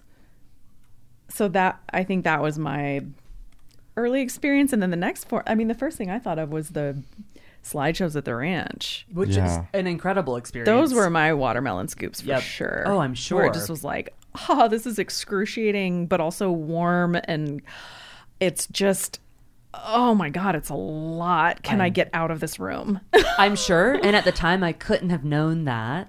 But I was just so excited to see it myself because I just loved it so much. And I knew everybody in that room loved it so much. But it's also because I hadn't had the experience of being the one behind the lens, wanting to do right for these people, and to honor them and their experiences that they had. Yeah. So I'm on the other end like, yeah, Stacy. Cheer squad. And you're dying 1,000 deaths. Yeah, 1,000 deaths. Yeah. Just, oh my God, can I melt in a puddle on the floor? Yeah. What about you, Mark? I always had a big mouth. I think I don't know, the first times when articles would get printed, the things that I wrote would be printed in Climbing Magazine or something. And, I always tried to write what my experience was and not, regardless of how different that was from the person I may have been with, on the, tied to. And there were, a lot of accusations early on of like, oh, it's this pretend, this is a shtick, no one's, like this. And either I stuck with my shtick long enough that it became my life, or it was really that way all along. But in the beginning, like the letters to the editor or the critiques that I would hear, it always hurt. It still hurts when we, especially, in this, what we do now, if we put something out. I mean, I'm fucking turn 60 soon, so it's, I'm less reactive to shit now. I'm just like, 'cause I know what's good, and your taste is in your ass. I'm sorry. Yeah. It's the beauty. But early on, you're young. It's like, and seeking, unconsciously or consciously, seeking validation, seeking like to find your peer group, to find the people that you can interact with and relate to on a almost equal level or something. And it turns out that just because you do the same activity as someone else doesn't mean they're your friend, or that they understand, or that I understand them. I think, united by a physical activity, it's a point of reference, but nothing more. And I think the climbing community, taught me that kind of thing early on. It's like, well, we're not having the same experiences, but despite being in the same locations, in the same mountain range, on the same route, in the same, season, whatever. And then I used to do, give these sort of slideshows and multimedia presentation kind of things. Oh, the slideshow. Oh, yeah. Yeah. And 4-track cassette deck running, with music on the stereo, music on the first 2 channels. Yeah, what's narration the scene? Who's on the there? third. Tell us. Paint a picture. Fourth, I mean, it would be around in climbing shops or universities, things that where I would go and talk about routes that I'd done or experiences in the mountains to raise money for future kinds of things. And by the time I'd done it a few times, people knew what they were getting into. It was going to be really fucking loud. I have my taste in music will not be yours generally. And I want to put you so on edge that you have to crack open and receive the message. And this could be done in a variety of ways, confrontational sort of presentations, music choices, volume of music. I mean, I was traveling to these really small places with a 1,500 watt PA system, and I do remember a pretty good night. I was giving a show at the Spokane REI. Yeah. This would have been late '86. Jeff Lowe and I were raising money to go back to try this route we had tried on a peak in the Himalayas the previous spring. And he's, speaking from the 70s and maybe a little bit the 60s. His music choices are perfectly coincident with that era, that time. His discussion about the beauty in the mountains and that and the romanticism of it all, with a big dose of technical difficulty thrown in, etc. I mean, it was very. I think it was quite. It was challenging, but also soothing to the audience. A little Attenborough-esque. Yeah, a little. Yes. Nice. Ooh. Yeah. Whoa. Okay. I wouldn't have gone that far, but Okay. God rest his soul, Jeff. Yeah. Yes, he did. Jeff. He did have that accent. Had the That calming grizzly voice. I mean, it's just such a different end of the spectrum than what I'm imagining you're doing with this cracking. Oh yeah. So then there's an intermission, and then it comes back, and the first thing that happens for me is probably a set of 30 slides to a particularly aggressive song by a band called the Wipers. Sort of came out of the Northwest punk scene. Greg Sage was living in Portland at the time, and so I recently, and the title of our slideshow tour was "Pushing the Extreme," which was the title of this song by the Wipers. And Jeff thought that was super cool. Didn't love the band, but I did. And so the intermission happens, and the people are in the audience there, or maybe it was maybe sponsored by Spokane REI, but I feel like it was an auditorium, so it might have been at the university or something. And that song comes on, I don't know, no less than 10 people walked out. And I was just like, yeah, I fucking got him. Yeah. And then, I would pour, and my experience on that route in the Himalayas was it was well within his, the vast experience that he had, as good as he was, the imagination that he had, that was like, yeah, we were on this route for 11 days and it was really hard, and it was totally within his creative palette to be there, and and everything was fine. And I was so freaked the fuck out. Not only having, just had my world shattered a couple of weeks earlier, climbing this new route with Allison Hargraves on Kangtega, which is a smaller peak nearby that we used to acclimatize, but that just completely blew my mind. And then now I'm on this route with, Jeff, arguably one of the very best climbers in the world at the time, and it was not anywhere near my wheelhouse I knew enough, and I guess I'd proved myself 2 weeks earlier, whatever. So my experience was completely founded in insecurity, while his was founded in confidence, which was sort of an interesting experience. And my reaction to my insecurity was aggression. As young man, cool. That's how this shit works, right? Yeah. And so so when people walked out, I'm like, oh, they don't understand me. But the real reality was, like, I trying to, that was early on in the sort of career of touring with these presentations. And I got after doing it a lot, I got much better at sort of manipulating the audience, or taking them where I wanted to go, or doing things like,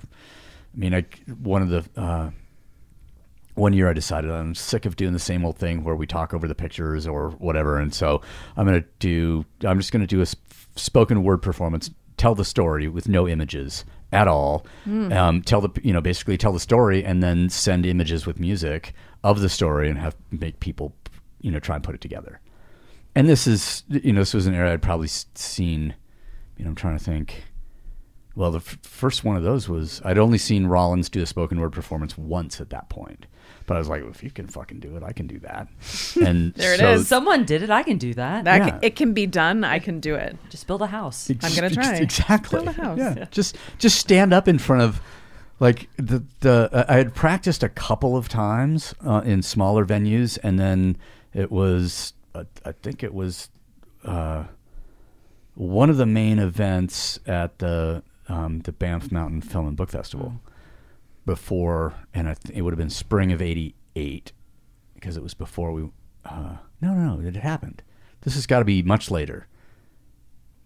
What is sometime time? later in Time. life. Might have been Linear, 90, might have been whatever. 95. Cool. Actually. Anyway, 88, whatever. 95. But it was, stood up and told this story for, I guess a spoken word thing for 30 minutes and then sent the show. And and that's a really long way from like being super nervous and scared to do it in like one of the first, I think the first one I gave was maybe 85 or something like that. 1984, 85. And that is terrifying, but it's also amazing what the mind can adapt to. It's like trauma exposure, right? Where it's like you need to just keep doing it to just Yes. desensitize. Because you can. Oh yeah. It's terrifying. It hurts. We have a negativity bias.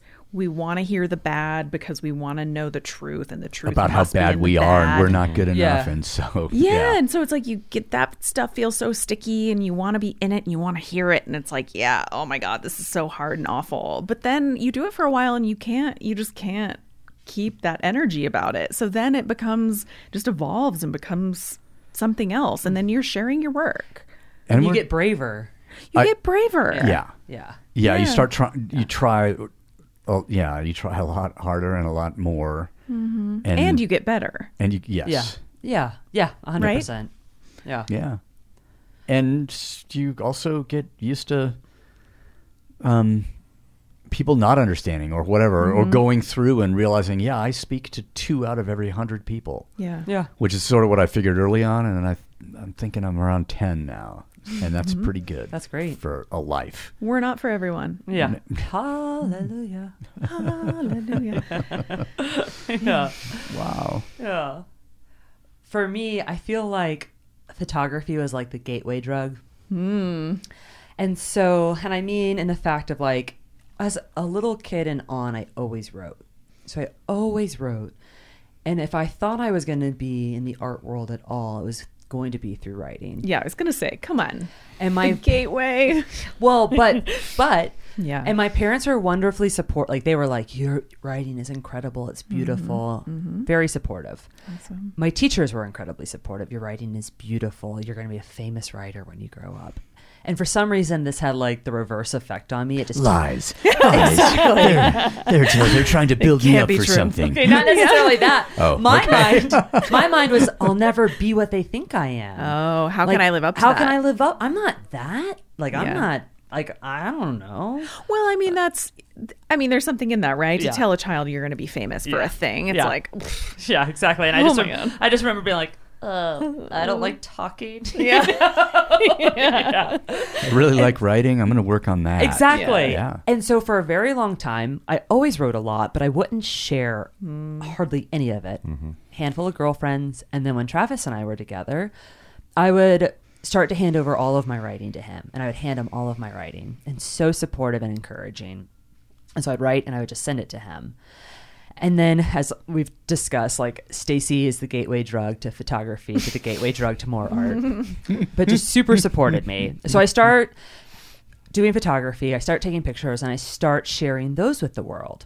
And I thought everybody saw the world exactly how I saw the world. I'm like, this is just how you see the world. This is how all of us humans No. walk around. No, you have an incredible lens. Thank you. And I didn't realize that people saw differently. Like, in theory, I understood that.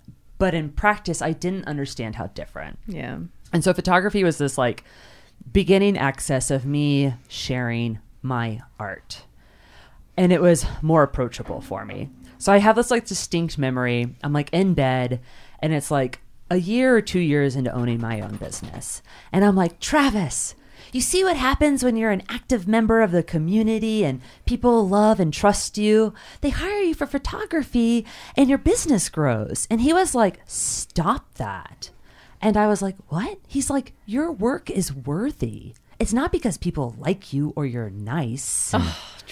He's so good. And he's like, your work is beautiful. Don't say things like that. Yeah. And then he goes, and if you really want to move the world, you'll share your writing. That's how you'll really connect with others. Wow.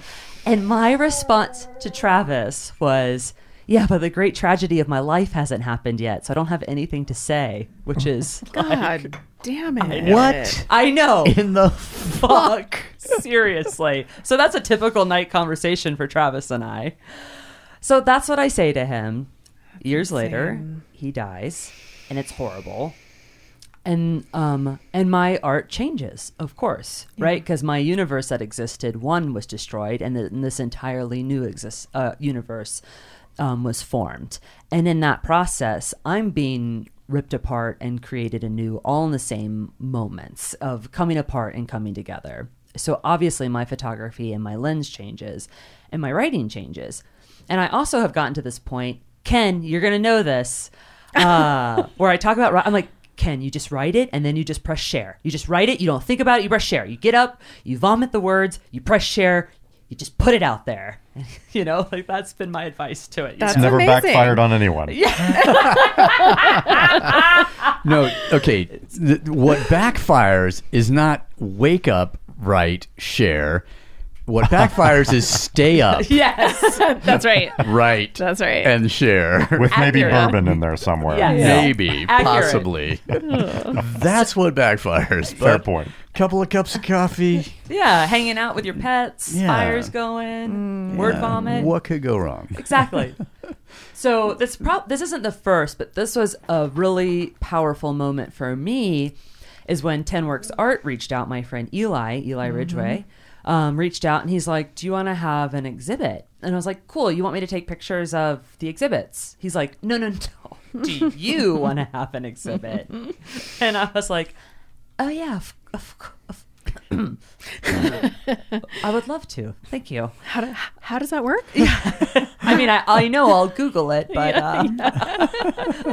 There's a manual for this. oh god.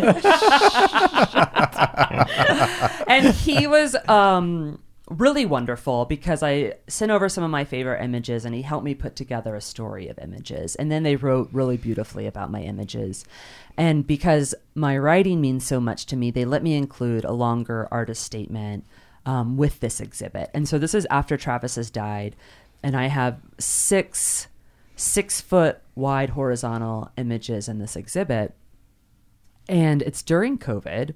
And so, you know, our community is splintered and people are separated from the ones that they love. And we're trying to think of ways to have people, one, be able to stand in art, two, be able to like go to an event or to experience something. And they put together this outside exhibit and people can walk through it. And one of the most incredible experiences of my life was to have this exhibit and for people to be able to walk through it. And how people shared back to me. They would write about how impactful it was, or I'd go somewhere and they'd be like, "You're Blair Speed. I walked through your exhibit. It was incredible."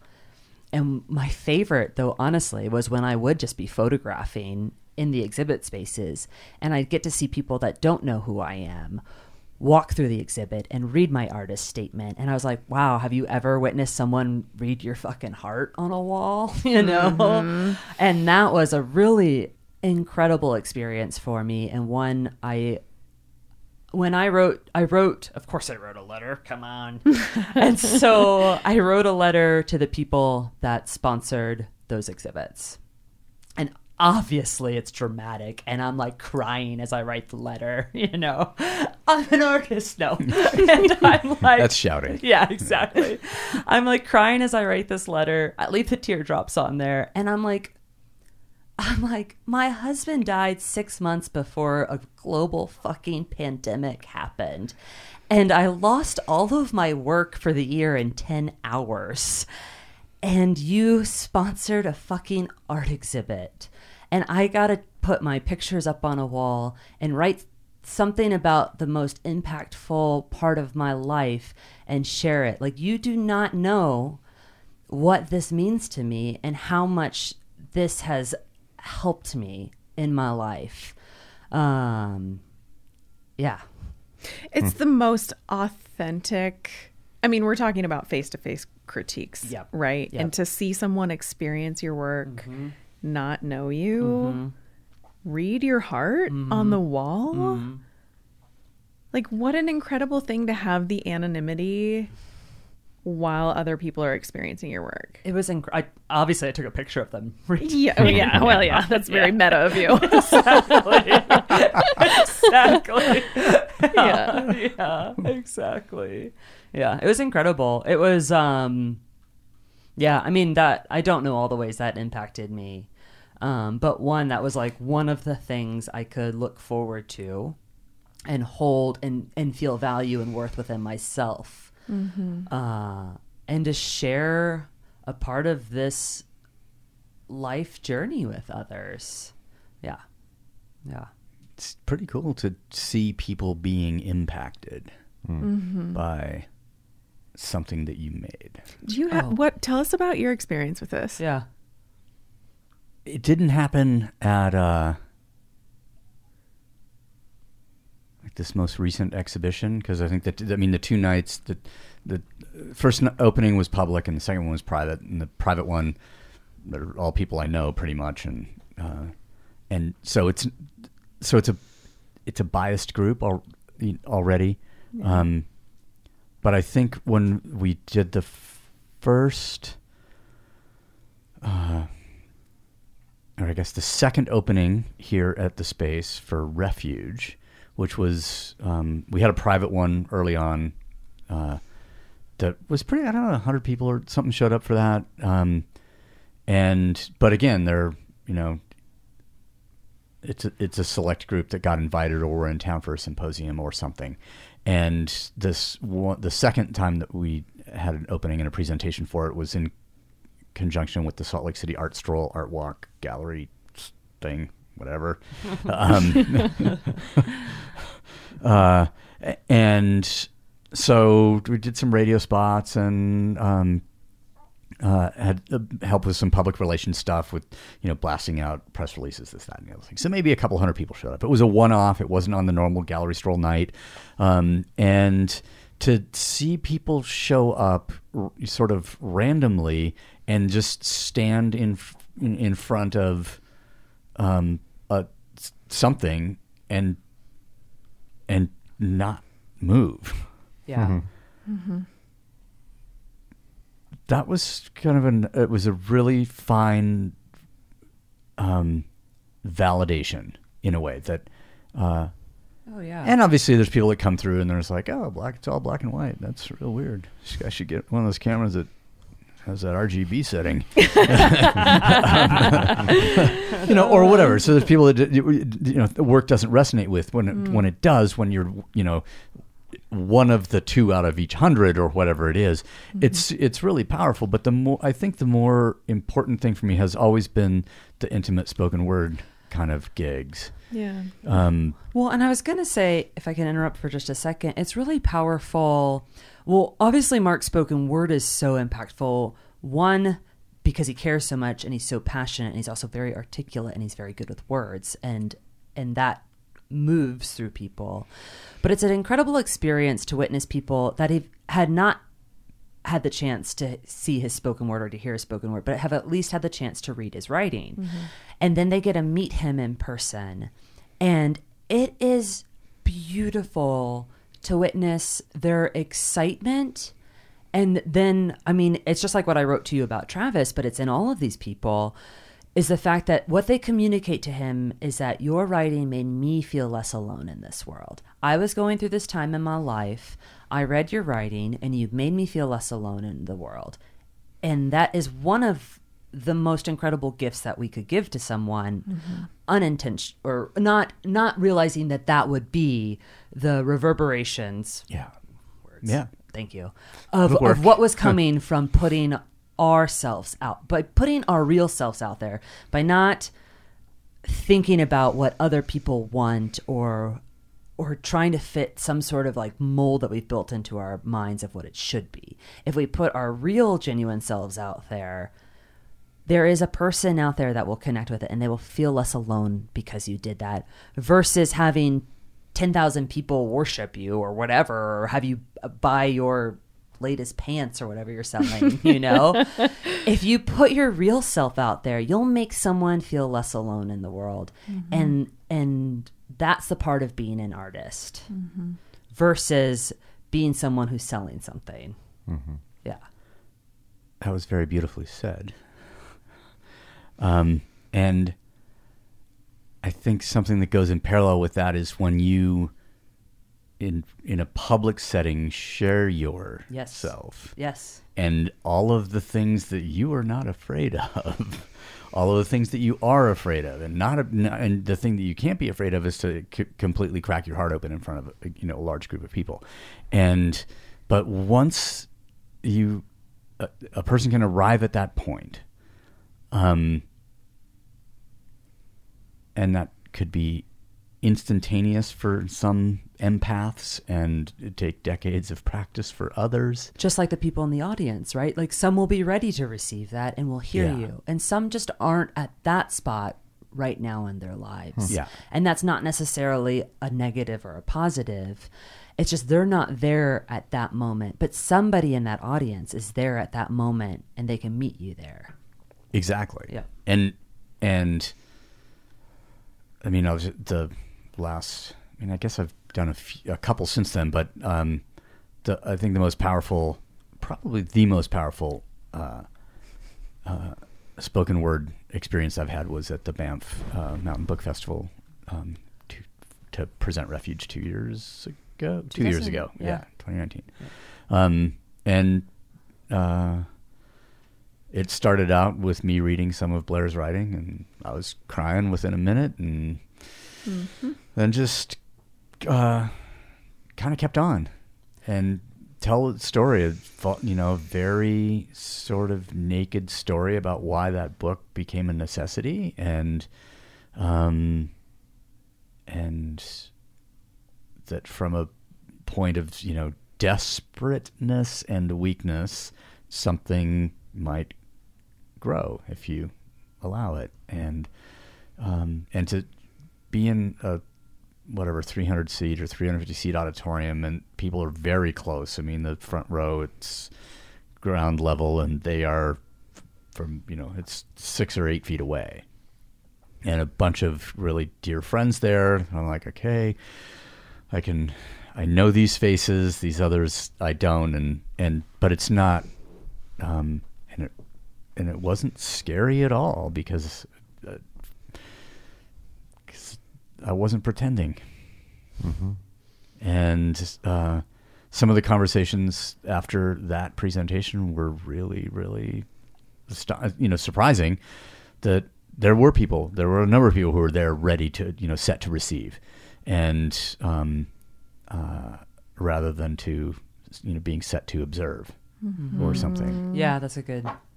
And I think it's to have the feedback, I think, in real time, and like you were speaking about the outdoor exhibition, or you're given the slideshow to that point, to have the feedback in real time is it's an invaluable gift. It is. And I think gift is all caps. Oh yeah. Mm-hmm. And that presentation is so incredibly beautiful, and Mark's words of naked is so accurate. It's him being incredibly honest and vulnerable, and unknown, and being so brave in the process of sharing that softly and also strongly. It's an incredible presentation to listen to. Yeah. Wow. The only sort of helpful critique that I got. Yeah. Oh, love this. Yeah. Was from someone who knows his way around the spoken word and storytelling. Okay. Henry Rollins. Yes. That would have been okay. This was a critique from Russell Crowe. Oh yeah. And who's responsible for a number of really good things, and he said, I don't think you quite tied the bow on that story. I think you need to, it's absolutely true. Which makes the comment even. I mean, our relationship was a relationship built kind of on brutal honesty. Yeah. And so it's the natural thing to say. I don't need praise. It's unhelpful. Yeah. You know, I want to affect people, and then if there's a way I can better affect people, and some friend of mine knows and can share that with me, or to say, hey, you were almost there, but you didn't quite get there. Yes. Polish that up a little bit, it's going to be super powerful. We need those people and in we our need life. those people. Yeah. I think about writing, and I know I'm trying to get somewhere, and then I'll share it with my friend Shelby or something, you know, and I'll be like, I'm trying, read this, and she'll ask like she'll ask a question, and I'll be like, shit, yeah, all right, Shelb. Shelba Welba, yeah, Plays a mean drum set. No, give us the honest, helpful critique rather than the empty, flattering. 100%. That's the kindest thing you Yeah. can do. Yes. But I think there's a sort of an evolution of that. Like when you're an absolute beginner, you need the praise. Yep. Or Yeah. you'll be. Or you'll just stop, Yep. you know, like you can, and as you progress through sort of, you know, we'll just go apprentice, journeyman, master. As you progress through, you start to realize that the praise is unhelpful. And then you get to, then all I want is at a certain point is the criticism, because I want to make this better. And I know it's fucking good already. All right. I know that. Yeah. I appreciate you saying it, but can give me something I can fucking work with. Yeah. You know, But you need the praise until it becomes good. yes, or you need the praise to help you overcome your own self-doubt. Yes. Yes. Right? And then Yes. as competence is the thing that helps you overcome self-doubt, your need for praise, you know, doesn't exist as much. And then you eventually, competence turns into something, you know, competence plus, let's say. You're not sitting up front yet, but you're almost there. Yeah. And at that point you recognize, like, the praise is good, the praise is great marketing if I turn it around and repeat it, but it's not helping me progress, grow, evolve. Yes. And so we need the thing, and it doesn't, and again, it doesn't need to be an overwhelming tidal wave of like criticism. Correct. It can be one thing from the right source, with the right voice in the right sort of moment. Oh yeah, I mean, we talk about like sharing images, and well, if I'm sharing images for critique, I'm sending it to Mark or Stacy, right? If I'm sending an image and I would like some feedback on it, that's who I send it to. I don't send it to anybody else because I don't care what their opinion is of it. Like, I'm not trying to like fit any mold. I'm trying to like put my own heart out there. And so these are two people that I love, and I know they see me, and I know beyond that, they know what I'm trying to say, and if I'm saying it or if I'm not. And so if I'm sharing images for that kind of feedback, that's where that goes and that's where that stops. Because if I open it up to more people, I don't care what their opinion of it is. I mean, I want them to be like in my mind and heart, I want them to be moved by it or impacted by it, but I don't want to hear what they think I should do. Like, I want to know what I want to do. And when I have people that I admire and I look up to and I love, that's who I'll open up to in that kind of arena. It's the people who see your potential, right? Yes. It's those same people who validated you in the beginning where it's like, I know where you can go. Yep. So of course you come back there to say, am I still on the journey? Yep. Like, am I still on the path? Am I going in the right direction? Yep. You know where I'm trying to go. Yep. I love that. So I was, I've been listening to us talking, and I kind of get the impression that it's a room of people like maybe who can do it all. Well, we think that we can. And by that I mean overachievers. Don't ask anyone not in the room. Yeah. So, Stacy, you have a photography business. You've got a design business. I do. And you also have a design and manufacturing business involving jewelry. I have a jewelry line as well. Stacy's incredible. I love you guys. Whenever, like, we were in Tree Line the other day. Yep. Like, Tree there's some of Stacy's You're stuff. the best. I was like, God damn it. Yeah, not only is there some of Stacy's jewelry, she designed this branding and this for this company. For this company. They're dear friends, and And she really took pictures great of this clients. place. Yeah. It's funny when we were talking about the anonymity. That is honestly, Treeline is the place where I get to experience the anonymous critique. That's cool. With the jewelry line specifically. Yeah. Okay. So I don't see it with the brand or any of the design work necessarily, but I see people, I'm like waiting in line like anyone else to get coffee, right? Yeah.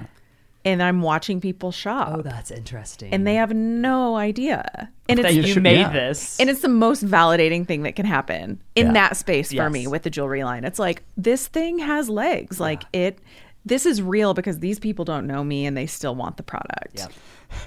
Right? That's And cool. sometimes Yes. that's what you need. Yeah. Oh, I'm wearing some Common Form. Love that. It's a good one. It is. So, we started off this podcast Yeah, mentioning 3 different towns in eastern Washington. I hope Yakima was one of them. Yakima was one of It them. was. And so you went to Central. I did. Yakima was mentioned. Yakima's my hometown. All right. Born and raised. Yep. I think we had a conversation about that because I asked you, was the Thunderbird Inn still there? Yeah, because you spent some time there. Yeah. And my actually the strongest memory I have of Yakima was after Mount St. Helens erupted, and we were driving out to the Tetons, Okay. and they had used snowplows to clear the roads of ash. Oh, efficient. Yeah, so there were ash drifts Yeah. beside the highway. And I thought, that's freaking ingenious, but I guess it must have laid it down thick It laid it here. down thick. Not, it pretty much, I think, one of the heaviest areas of deposit, I would think. I mean, but it made it all the way. The ash made it all the way to the Tetons. I So it believe was that. visible in the snowpack that Yeah. year and changed it. That's incredible. But that's my strongest memory of Yakima, or maybe a speeding ticket or something. But I got a Almost few of those, assuredly too. a speeding ticket. Assuredly. but one of the local county sheriffs there been on the force for 25 years in Yakima County. Mm-hmm. Is that? Yeah. Just publicly resigned. Last radio call. As a protest against the vaccine mandate. No kidding. He said, "Yeah, I've been doing this 25 years. I love this community, but I just cannot accept this overreaching." Wow. Yakima. Pretty fucking wild. Yeah. All right. So it was So you're Yakima was in the news recently. You're readjusting that. Like, is the Spokane? Oh, yeah. Yeah. Maybe it's now Yakima. Yeah. I don't know. Yeah. Who knows? Yeah. And this was sort of early 90s would have been like the time when you're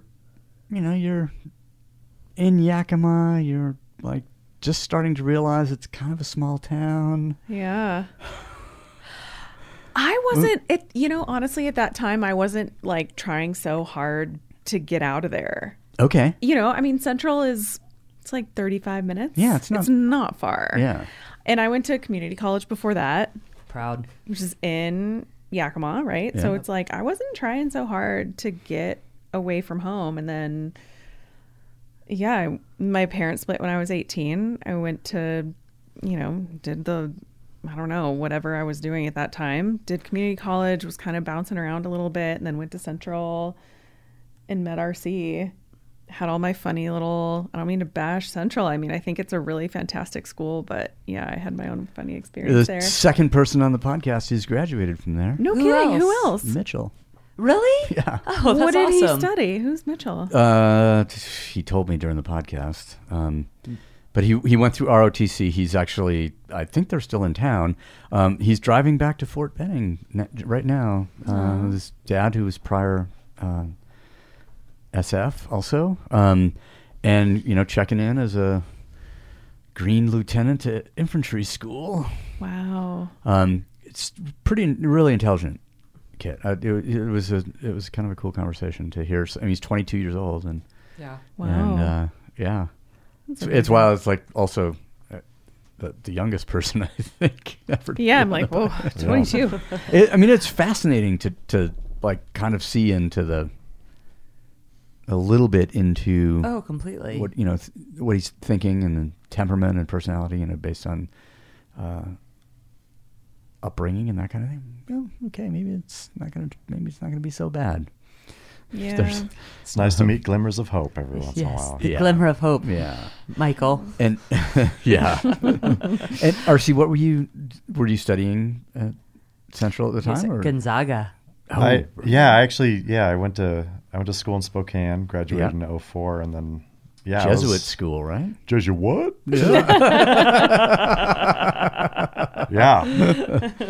Yeah, and I loved Spokane. I was a history major, and it's an amazing city for history and the IWW and all sorts of, just great town for that. And but now I came back to Montana and was working seasonally, and then I got a really random offer, born of drinking homebrew in someone's basement, to come help run a microbrewery in Ellensburg. And so I moved out there sight unseen and nice. Threw myself into this microbrewery and met a real nice gal at a coffee stand. Yeah, you did. One day. All right. The only other 26-year-old in town. You're like, you're how old and you're still in school? Interesting. Art degrees around here are tough. Yeah. RC, did you do the art for the brewery? Or am I making that up? Yeah, that was kind of That's what I thought. the reason they brought me on. Yeah. Was to help with marketing and branding. And, it was a brewery that made fantastic beer and they had great recipes, but they just had the worst branding. And I showed very Mark one of the dated. beers when we were at Winco, and I was like, this was RC's brewery. This is the Irish Death. Yeah. yeah, They're going strong. Irish Death was the big one. It was a matter of putting a skull and crossbones on the label. I mean, as you do. Yeah, exactly. Because death, I mean, it was like this weird silhouette of the founder's face, and it looked kind of like a seahorse. And you're like, what? This is such a powerful name. What are we doing? And That's funny. Shout out to Kyle on that artwork. oh my gosh, yeah. There's a local kid working at a Ellensburg design firm, and he took a skull that I found in an anatomy book and Yeah, he's super talented designer. some weird Celtic cross on the internet, and he, did everything he needed to make it just a beautiful original piece of art, and it Nice. Lives on. skyrocketed. I mean, it was crazy, and now it's all over the place. But Yeah. Winco. Winco. What a trip. Winco. Yeah. Yeah, I remember the day we saw it in Costco in Bozeman. I was like, whoa, our worlds have collided. yeah, they're doing it. They're doing it. But yeah, it was just a fun, wasn't making anything, had nothing, took a shot, moved to this small town in central Washington, and which, like everybody, you just stop and use the bathroom on your way to Seattle. Exactly. And you, Oh, it's such a cute town, though. oh yeah, There's, you never make it past a half mile, and you get to this historic. It's very much like Livingston, Montana, with a university. Yeah. Yeah. There's the gas station row Yeah. where it's whatever, Subway, Yeah. your Yeah. whatever, tater tots, Yes. gas, all the things you need. There's And then- probably a Chick-fil-A now. Yeah, probably. And then yeah. if you keep driving, there's this really adorable historic downtown, and it's this incredible community where it's so much like Livingston with a college. It's very ag focused. A lot of hay is grown there. Really kind of an older community. And then the college. And That's it's awesome. these two communities seem to just live. I love that. Yeah, they just coexist really, really comfortably together. It was a cool place to go to college.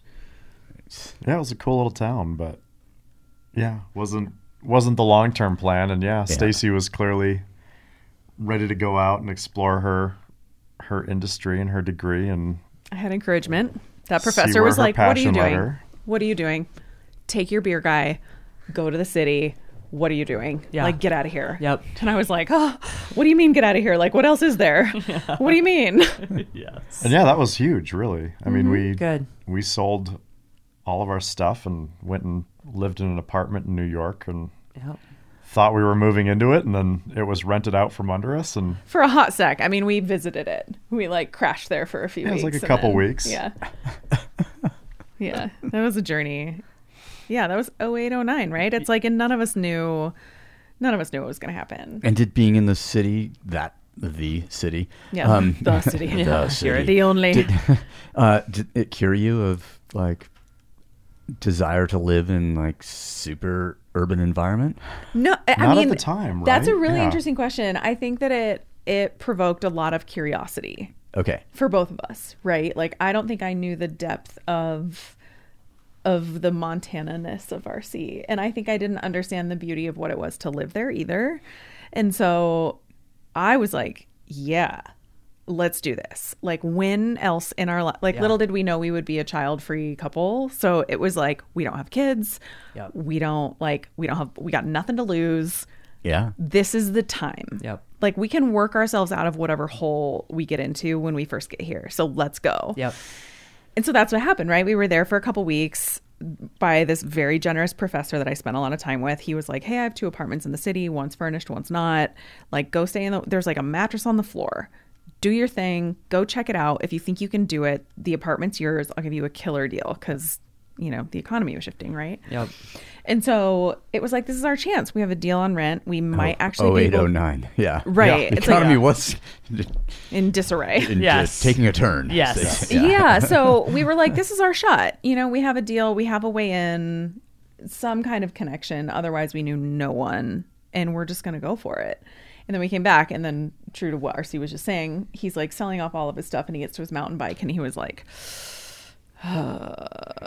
what have you heard?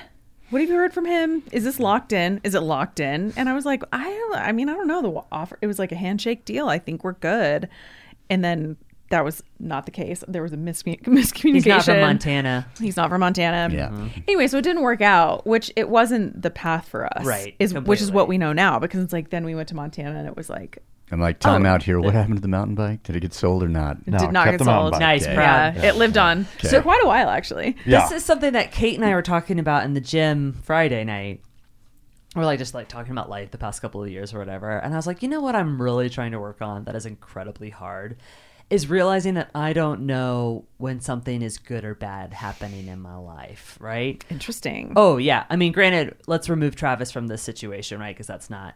Yeah. But if we like, my transmission breaks down, Yeah. you know, and then Mark and I take pictures in the desert for a week, you know, like you don't know what is good or bad. Like this agreement, this path that you thought was going to happen was opening up in New York City and then it was slammed shut. But that's because this incredible life that you have built together in Montana was right there. Like we don't necessarily know when something is good or bad. We think that we do. You know, like it's like when my truck is always breaking down. I'm like, yeah, well, I was probably going to get T-boned by some kid texting today. So, Right? you know, like So it's a good Yeah. thing the truck didn't start. exactly. Yeah. Yeah, exactly. Exactly. Yeah. Yeah. It's interesting. I think I'm like having 2 very different thoughts about that. One, I think like good or bad is a decision, right? Yeah. It's like, can you show up and see where you are as good? Yeah. And also that we're on this journey that like we're being pulled into and cannot just decide Yeah. where we're going and then go there. Yeah. It's like the universe is way more wild than that. It's so wild. Yeah. Yeah. Yeah. Yeah.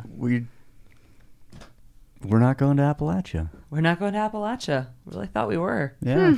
We Me thought too. we were for a long time. We really thought we were. I know. Exactly. We were going to come back. We were. If we Yeah. weren't permanently moving to Appalachia. Just a tour de Appalachia. A tour de month de Appalachia. Yeah. Yeah. Yeah. Yeah. Yep. So, I mean, in the and is that a good thing? But maybe it's disappointing. But maybe And it's okay to but feel. we're being drawn some. You know, it's Yeah. going some other way right now. Yeah. It's like explore the depths of where you are. Yeah. And that I think I couldn't have possibly known what Montana held for us Yep.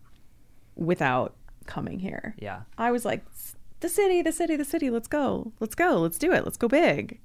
And then in the wake of that, it's like, I don't know, what do you, if not New York, then what? Service industry, Service industry. which is what it was going to Middle be of nowhere, there Montana. at first Totally. also. you Oh know, yeah, we like- would have been waiting tables and Yeah. doing whatever we could to make rent. But And then there was Montana. and then there's Montana, and then it's like instead we're here, and I'm sure like there would have been beauty in that journey too. But Of it's course. like instead we're here exploring the depths of what this place and this community has for us instead. Yeah, just it's like full send wherever you are. Full send wherever you are. Yes. No, we made such an amazing memory out of our brief time there and had just incredible experiences, but then it came to an end and we get to keep that and Yep. made some new ones elsewhere. Mm-hmm. Yeah. Yeah. What's the story with Appalachia? You were going to go. You didn't go. Just a little road trip, a little get out of town. Well, so part of it is like, as everyone here can understand, I have a problem. Well, one, I'm Blavis now, right? Yeah. So I have Travis's work ethic and my own. And then I'm also like, I got to take care of my family, you know? So I have Straight Blavis. Oh, straight Blavis. Wow. So I have been working to such an intense extent that I knew I want to give people the gift of photography. And so when people ask for it, I have a really hard time ever saying no. Oh my God. Can we talk about saying no? Oh in my art God. and in opportunity? It's so hard. But then I realize that I'm Wait, was that a legitimate question, or were you just like... Kinda. That's legit. Yeah. That's a legit That's question. another podcast. Yeah, That's I mean, how much time do you have? Yeah, exactly. And I'm Do you have kind of any being coffee? facetious. Yeah. I was kind of being facetious about asking whether it was serious because I was like, no, we can't actually talk about Yeah, that. that's know. a deep, deep rabbit hole. It's so hard, and I love shooting all of it. I love shooting art. I love shooting commercial. I love shooting for families. I love shooting for businesses. I love it all because it keeps me engaged and it keeps me on my toes. And I'm just not the type of person that could shoot the same thing over and over and over again. Just not what I can do. And when people ask me if I can shoot for them, I have a really hard time saying no because I want to do that for them. And I realized for me to have a hard line of no and not shoot weeks in a row every single day, that I had to leave where I was at. And I wanted to go spend time with Mark, and we want to see what our photography and writing, what can be of it when it has the space. And so part of art is making sure that you create the space to let art grow, right? Because if you are only working, and I love to work, and I know Stacy will sometimes wake up in the middle of the night and work 6 hours before she goes to work. You know, when you love what you do. exactly. Or there was And also have crazy deadlines. yes, exactly. And also sometimes. Yeah, So, sometimes. Oh, Yeah. oh, Snap. I've been on a tear recently. I hear you. Well, one time I woke up at 3:30 because this incredible person had Give us Someone the whole thing. keep me on track for where I'm trying to go eventually. But so I was running the VK. I love the VK, Run the Rut, Big Sky. I do it almost every year. I love those guys. It's a really cool event. So I'm going to go do the VK this past year. Don't have the juju. Like, my soul is just exhausted after these past 2.5 years. And I tell Mark, I'm like, listen, every single time there's been a ticket to the top, you're going to be fine. Like, you can take that and then you can see me finish. Like, nobody else does this. Like, it'll be good. And they're like, nope. So Mark's like, all right, how much time do I have? And he like takes off for the mountain, you know? So Mark's VKing before I'm VKing. Just a casual VK, Mark. Just a casual VK to the top of Lone Peak. Yep. So didn't think it was going to be that far. it's far. It's like Where's one the of gondola? It's the farthest VK, you know? It's almost a 5K. Yeah, I was going to say, it's like 5 kilometers. Yeah, exactly. Not a vertical kilometer. Yeah, exactly. It's far. So like Mark's going up and he like gets pretty far up on the mountain, and then people like the top male runners like and Mark moves off the trail and blah blah blah. Anyway, so he's Take like pictures, and then there's a gap, and then I move up. Next person comes, step off, Yeah. take some pictures, move up in the gap. So Mark's like moving his way up the mountain, and then this guy in jorts, obviously, because that's like the outfit for the VK is jorts. Is it really? Oh, yeah. I don't know this. Oh, yes. That's amazing. Yes. And if you can, I think if you can have a plaid pearl button-down sort Yes. of cowboy shirt, but with the Sleeves sleeves cut cut off. off. That caps it. Yes. Wow. Yeah, jorts and a sleeveless sort of Pearl snap. Pearl snap. Pearl snap. Yeah. Okay. So this guy, and we don't know him ahead of time, but our now new Biffle, Paul, is doing the VK, and he like looks up and he's like, "Mark fucking Twite, I was you for Halloween once." Shut up. Yeah, totally. That's incredible. Yes. And People are you for Halloween. That came out, I guess, in a recent. We talked about it on one podcast, and a good friend of mine, Brian Harder, he goes, "Now you know you've made it." Yeah, Exactly. that's how you know. exactly. Wow. And so we like get to hang out with him. On top, and it was super cool. It was wonderful. Yeah. And he's been They're dating great people. There's such great people, and he's been dating the same woman for about 8 years. And so he like reaches out to me after the VK, and he's like, "Blair, I want to propose to her on top of the altar, Baldy." Oh my God. And I'm like, I'm so fucking into this. Yeah. You know, like I will, Yeah. whatever you need, I will hike my cameras up to the top of this Yeah. mountain before you, and I will be there ready. Yeah. So we were like going to do it, but then it rains all day one time. I'm like, rain's miserable. Let's not do it on a rain day. Yeah. But then it dumps like so much snow in Bozeman early, right? This was like some The weeks October. ago. This is in October, Yeah. exactly. And I'm like, okay, let's do it Friday. He's like, we're leaving to go out of the country. I was like, all right, Thursday it is. So, speaking of working all night, I wake up at 3:30 a.m. and Mark's still up working. So it's 3:30. He's still on whiskey. You're on coffee. yes, Yeah. 100% Crisscross. accurate. So he's like, "Hey, how's it going, Blair? I stayed up. I was gonna go to bed at 2:30, but then I stayed up till 3:30." And I was like, Man, can you turn it down? "That's what I said." I was like, "Just down a little, man." I just All right, but let me show you this YouTube video I found. exactly what happened. To be a He's fly like, on the wall. He's like, "I'm so excited for I got you." the coffee going for you. I'm gonna make you coffee, and I'm gonna make you like I got your water bottle heating up. Also your thermos, and You I'll just put some angel. lemon Angel. ginger honey tea in there. Yeah, he's like, I don't know how much honey to put in there, but I know you have a sweet tooth, so I put so much honey in there. You know? And I'm like just sitting there like, Oh man, I need whatever It was kept you amazing. Jack that night. It was amazing. And then I ended up started hiking at like 4:40, and the snow drifts. Mish termed this new word for it. She calls it buttholing. Instead of post hole. Instead of post post-holing. holing. That's so good. Yeah. Because that's how deep the snow was. Up to your butthole. Up to your butthole, Yeah. right above the M. And if you're from where we live, you know how far it is to Yeah. Baldy from there. And I was like, all right, photographer pro. Like, it's freezing cold, and I will do this. Also, rain odds. Also How are your rain- hands? frozen. Frozen. No, Mark got me ovens, so they were easy not. There. Yes. They're not Ovens. frozen, and Yeah. you had a 2-day supply of hand warmers. Yes, Mark put those in my pack. I'm like, do we need to do like a Prepper Light. product drop here? Like, what are the ovens? The ovens are outdoor research. Yeah.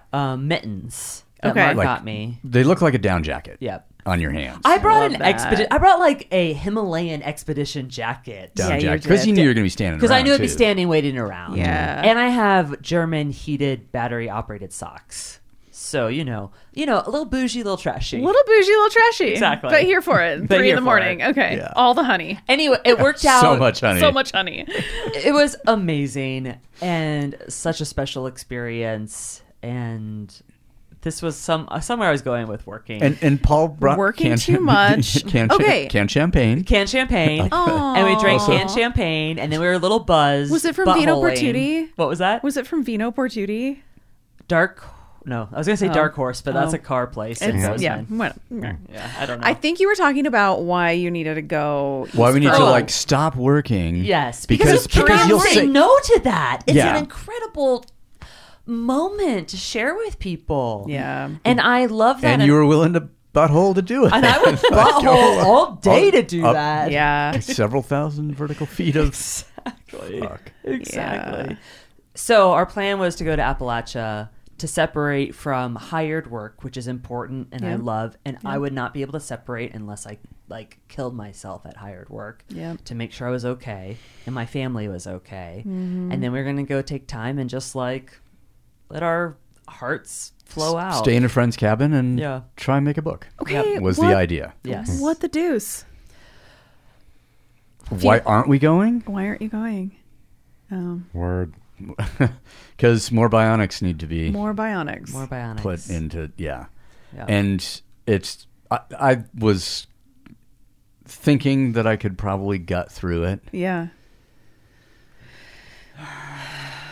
but if the opportunity arose, We need to do it. Well, and things can get bumped, right? Yeah. It's like Yeah. this will be a different kind of downtime. This will be a different kind of downtime, and how special if we're here. One, how special, and also then if we're in Bozeman, how incredibly special. And now I've Yeah. already set aside the time where I'm like, November's off limits. Yep. You know? like you're not saying yes to any work. And once you black it out, I said yes to one, but it's on November 4th, and that's it.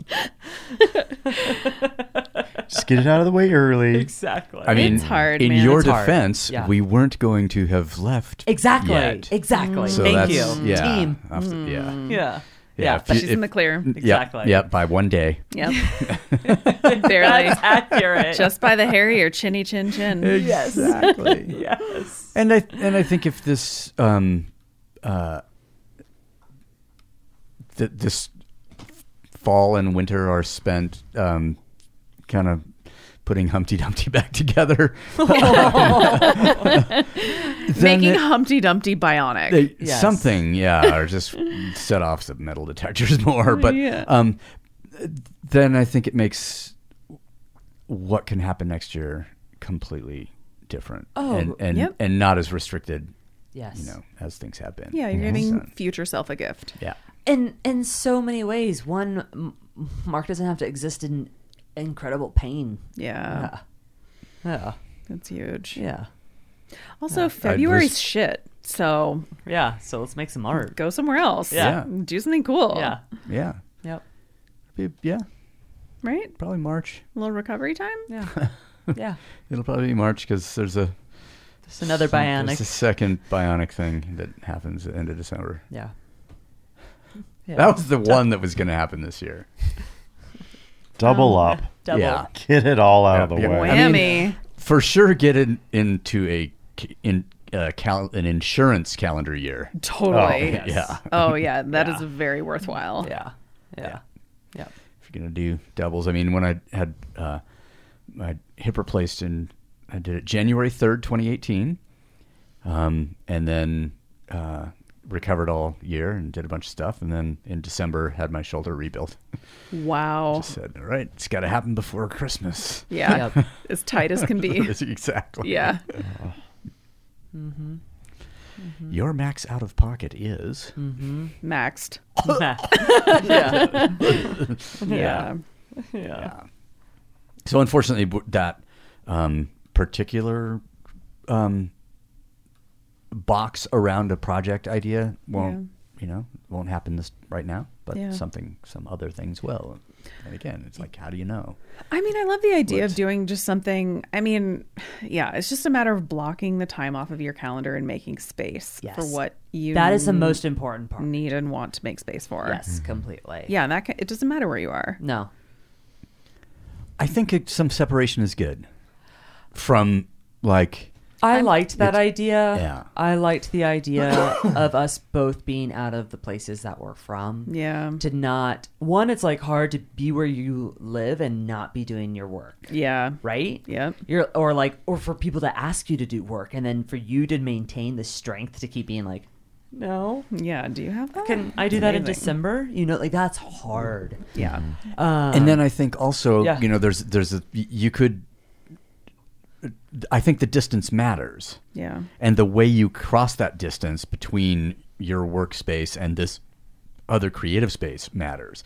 So I was thinking like, oh, well, that's beautiful because it'll take us 3 days to drive. And we'll shed some stuff. And Yeah. with Transition. each mile, there will be shedding and clearing of Yeah. or clarification of things, and then and then when you're done and you really just want to fly back probably, but Yeah, exactly. Yeah. but then you'd be in it, you'd still be in it, and then it'd be winter. And it takes twice as long to get home. Exactly.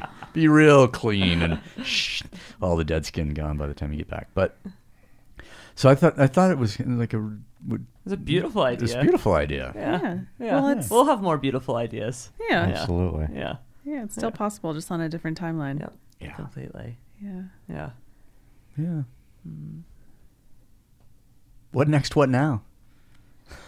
Yeah, you too. Oh, I don't know. I know. I'm gonna make RC like my mom. That sounds interesting. I'm curious to learn He's more. been dying to be someone's mother, so Well, RC, this is really great. I'm gonna be like, you do your art today? Did you do it yet? Are you gonna do your art today? Oh, I get it. Yeah. I get it. Yeah, exactly. Exactly. I mean, no pressure for real. I just love it so much. I'll get there. Yeah, I'll get on there. your own timeline. Yeah. Yep. Yep. Yeah. Yeah, I mean, it kind of like speaks to what you guys are saying about needing the 3 days to shed Yes. some things. Because, so for those of you who don't know, RC's in a space of fun employment or pre-tirement. So he left a job of 19 years, which That is he's wild. Incredible at. Yeah, and gave a lot too, and Yes. so he's been in the process of You've been filling the watermelon scoops. Indeed. filling them back in. Yep. Yep. Yeah, and you can't just quit your job one day and then start making art the next day. No. So it's there's a transition that needs to be. Completely. Oh yeah. It's a process. Yeah. Can't just art on demand. No. What are you thinking about over there? I know. I see that grin. I'm thinking of all the times when I thought I could just flip a switch and Yeah. have it be Art there. it up. Yeah. Yeah. It's gonna just and all of the times when, like, man, okay, that light is the sun coming up. Yeah. Yeah. Get something down for so that when you wake up hungover or whatever, Yeah. you have something to prove it wasn't entirely wasted. Yeah. Oh. Just you were wasted. I mean, that had to be a serious, when you were working on the sermons, right? Sometimes, and especially early on, they just happened. Uh-huh. And then when it became a chore, it was horrible. Yeah. It'd be like inviting them. That's when my relationship with the muse turned sour. Yeah. Yeah. Bitch, every Sunday night we do this. Yeah. So come on, babe. Where you at? Yeah. Text me back. Yeah. There's an arc to that, though, right? Like, we listened to a podcast on the way here that we love. It's called You're Wrong About. And they were, Yes, I'm into that. it's great. They dissect how the media gets things wrong Beautiful. and are reframing how, just how Yeah. we think about the things we're learning about. Yes. Anyways, we listened to them on and off and turned one on the way here today, and it was them closing it down. And they were like, it's time. Oh wow. No kidding. Our heart wasn't in it anymore. Yeah. We had a lot of content, and we stopped having a lot of content, and thus our relationship with, essentially the relationship with the creativity changes, right? Oh, yeah. It's like your Yes. muse has dwindled. That's Or fascinating. as a podcaster, you just get sick of talking sometimes. Yeah. And Yeah. and we've gone through we were pretty steady on one a week. And then COVID hit, and we were going like 2 a week, 3 a week for a while. We were just getting angry. They weren't that good, but there was words being There was spoken, content. recorded, and broadcast. And lately it's been, we've had a couple of periods where there was a 2-week gap. Yep. And at first I was like, we got to do something. And I was like, fuck it. If it's not there, it's not there. Yeah. Yeah. And so we recorded with our friend James for like 2.5 hours Friday. Yep. And a little over 2 hours with Michael and Aaron last night. Yep. And then however long this goes, it's looking like it's going to be 3. And Party on, Wayne. Congrats.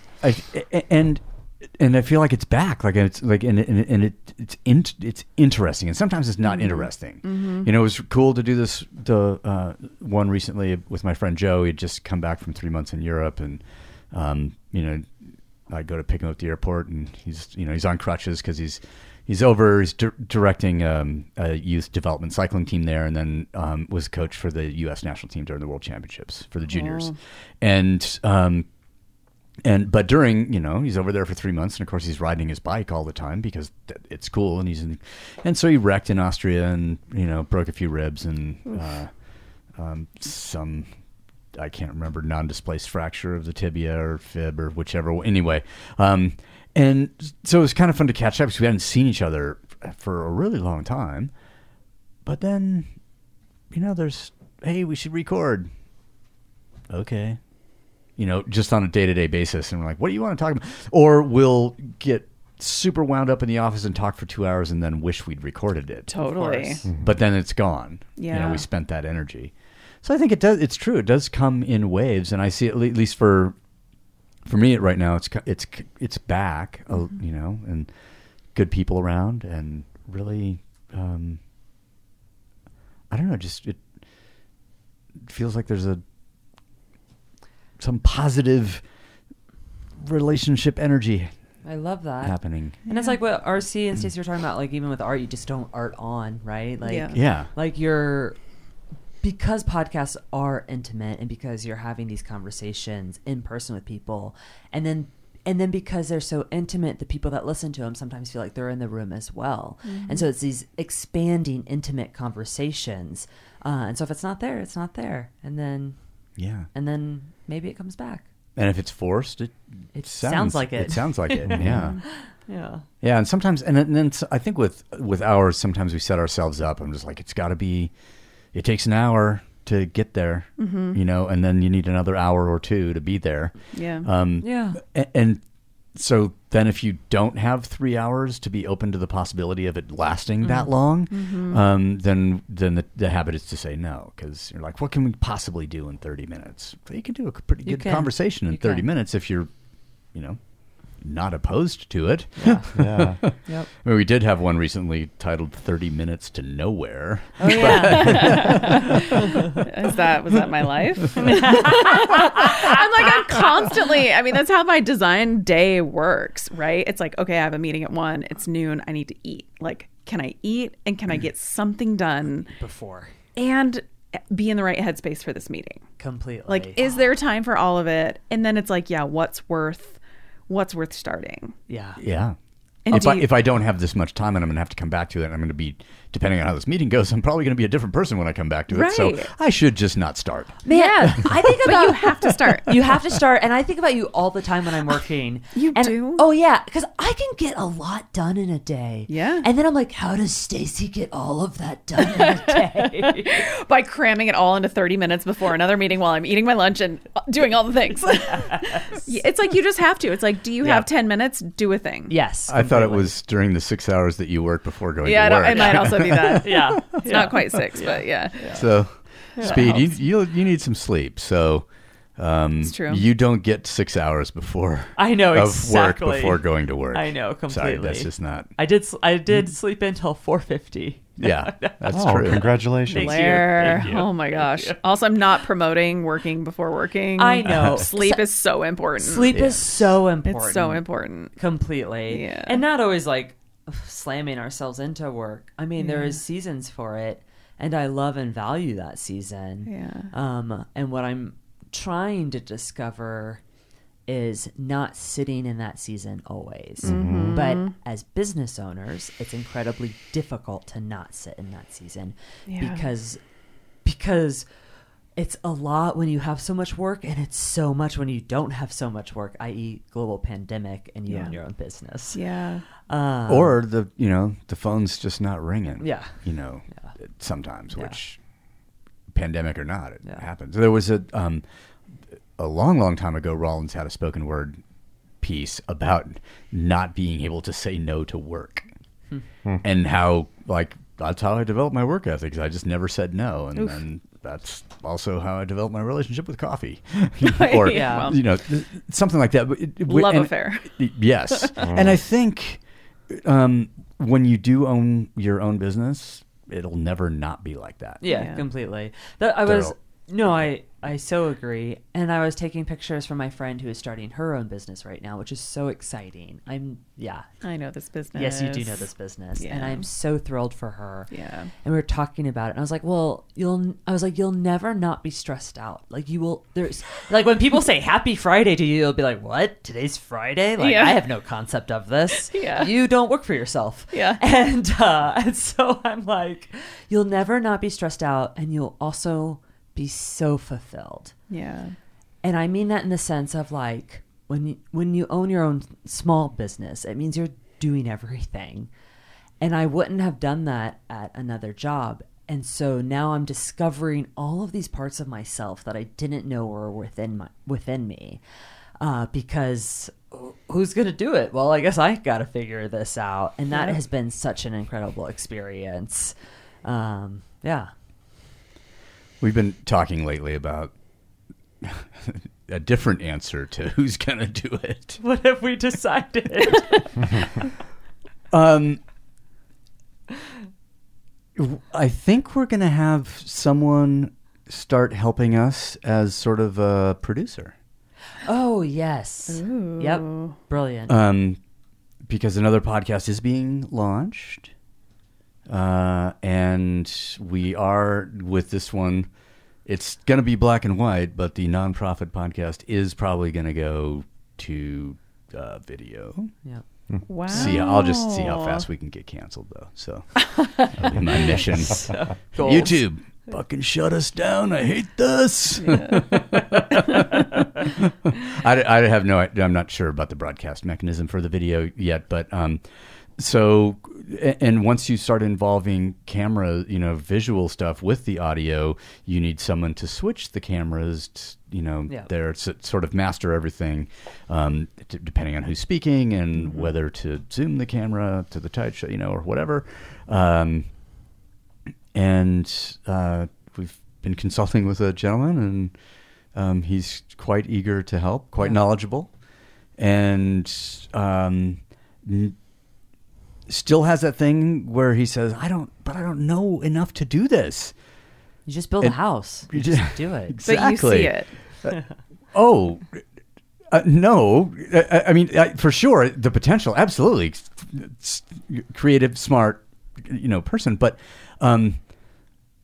he's not quite at the point of, dude, you learn by doing, man. Just do it. The first one, we are super embarrassed about the first issue of the Raise zine in terms of design and layout. But you were brave enough to do it. To fucking do it in the first and place. Put it out there. And then to have the critique and to have the help. And each one is successively better. And that's part of the process. You're never going to know enough to start it. You're going to I stepped in it. Shit. Also, what a weird thing to look in the rearview mirror, right? Randy. Knock that rear view mirror off. Yes, exactly. We had some note cards at our wedding that was like wedding advice. And the Nice. It's his role at the ranch. He's like the facilities, like The head master of all things. Just the head of manly men. We also used to say Incredible. that like he was like beyond Chuck Norris. Yeah. He's incredible. So he didn't need to know how to fight. Because no one would ever fight him. Except for bears that lost. Yeah. I would say he's Chuck Norris. If Chuck Norris and MacGyver could create a human. Yes, exactly. That'd be Randy. Yes. Those are his parents. But he wrote us a little note that said, knock that rearview mirror off and don't look back. Nice. But it's like, as a creative, I think it's a little bit different. It's like, it's at once so important to look back and remind yourself how far you've come. But don't drop anchor. But don't drop anchor. Yep. Just take a peek. Back there. Yeah. Take a peek. Don't be hating on yourself for where you were. You did the best you could with what you had at the time. Yeah. And good for you, or you wouldn't be where you are. And, if referring to that first issue, like the writing is solid. We just didn't know our way around how to visually present it because it's only ever been either laid out by somebody else or on a website, which that you can make look however you want. Yeah. You know? And Whenever. it doesn't have to follow any kind of rules. And you can use 27 different fonts in a single document Yeah. if you fucking want to, because That's it's the right. Wild West of the internet. You know? Yeah. Yeah. And then you start working in a print space, and you're like, there are rules, and some of them are visual, and some of them are technical, and some of them you don't get to break them until you know them. Mm-hmm. Sorry. That's how I felt about photography when I first started. I was like, I know I can do better than this, but this is where I'm at right now. Yeah. And then I just put it out into the world. I'm like, this is where it is right now. Yeah. I promise I'll get better. Yeah. When I first started writing, and people would say, hey, you should read this author, and you should read this author, and this and that. And I'm like, I don't want my vision polluted. Yeah. Yeah. Yeah.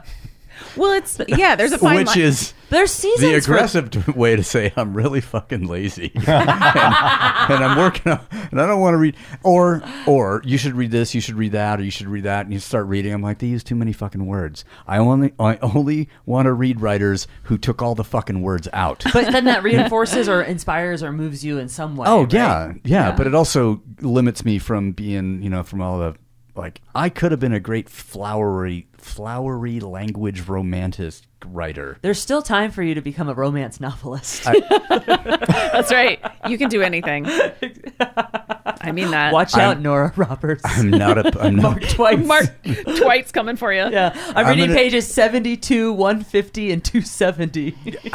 I was.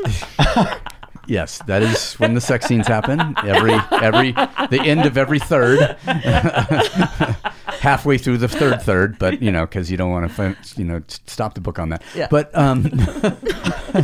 no, I think the problem with the romance novels is they're too long. Like, you just need to punk rock that shit. You need 3 descending chords, a savage drum beat, and get it done. The 11-page romance novel. I'm on it.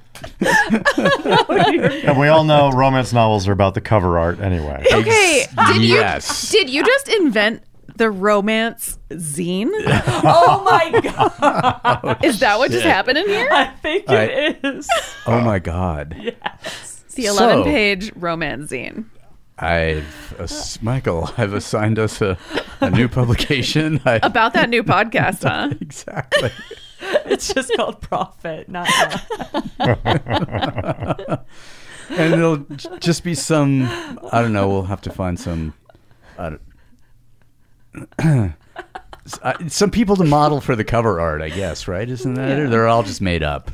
No, actually, we need They're to kind go. of morphed humans. It's got to be loosely based on some. Yeah, exactly. Human form. So what you're saying is we just need to find that webpage on the internet that shows nothing but the sides of panel vans from the 70s and just take all romance novel art from those vans, maybe a little black light thrown in. How did Wow. we get here? Wow. How did we get here? I don't know, but Blair, that's going to be my re-entry into the art world.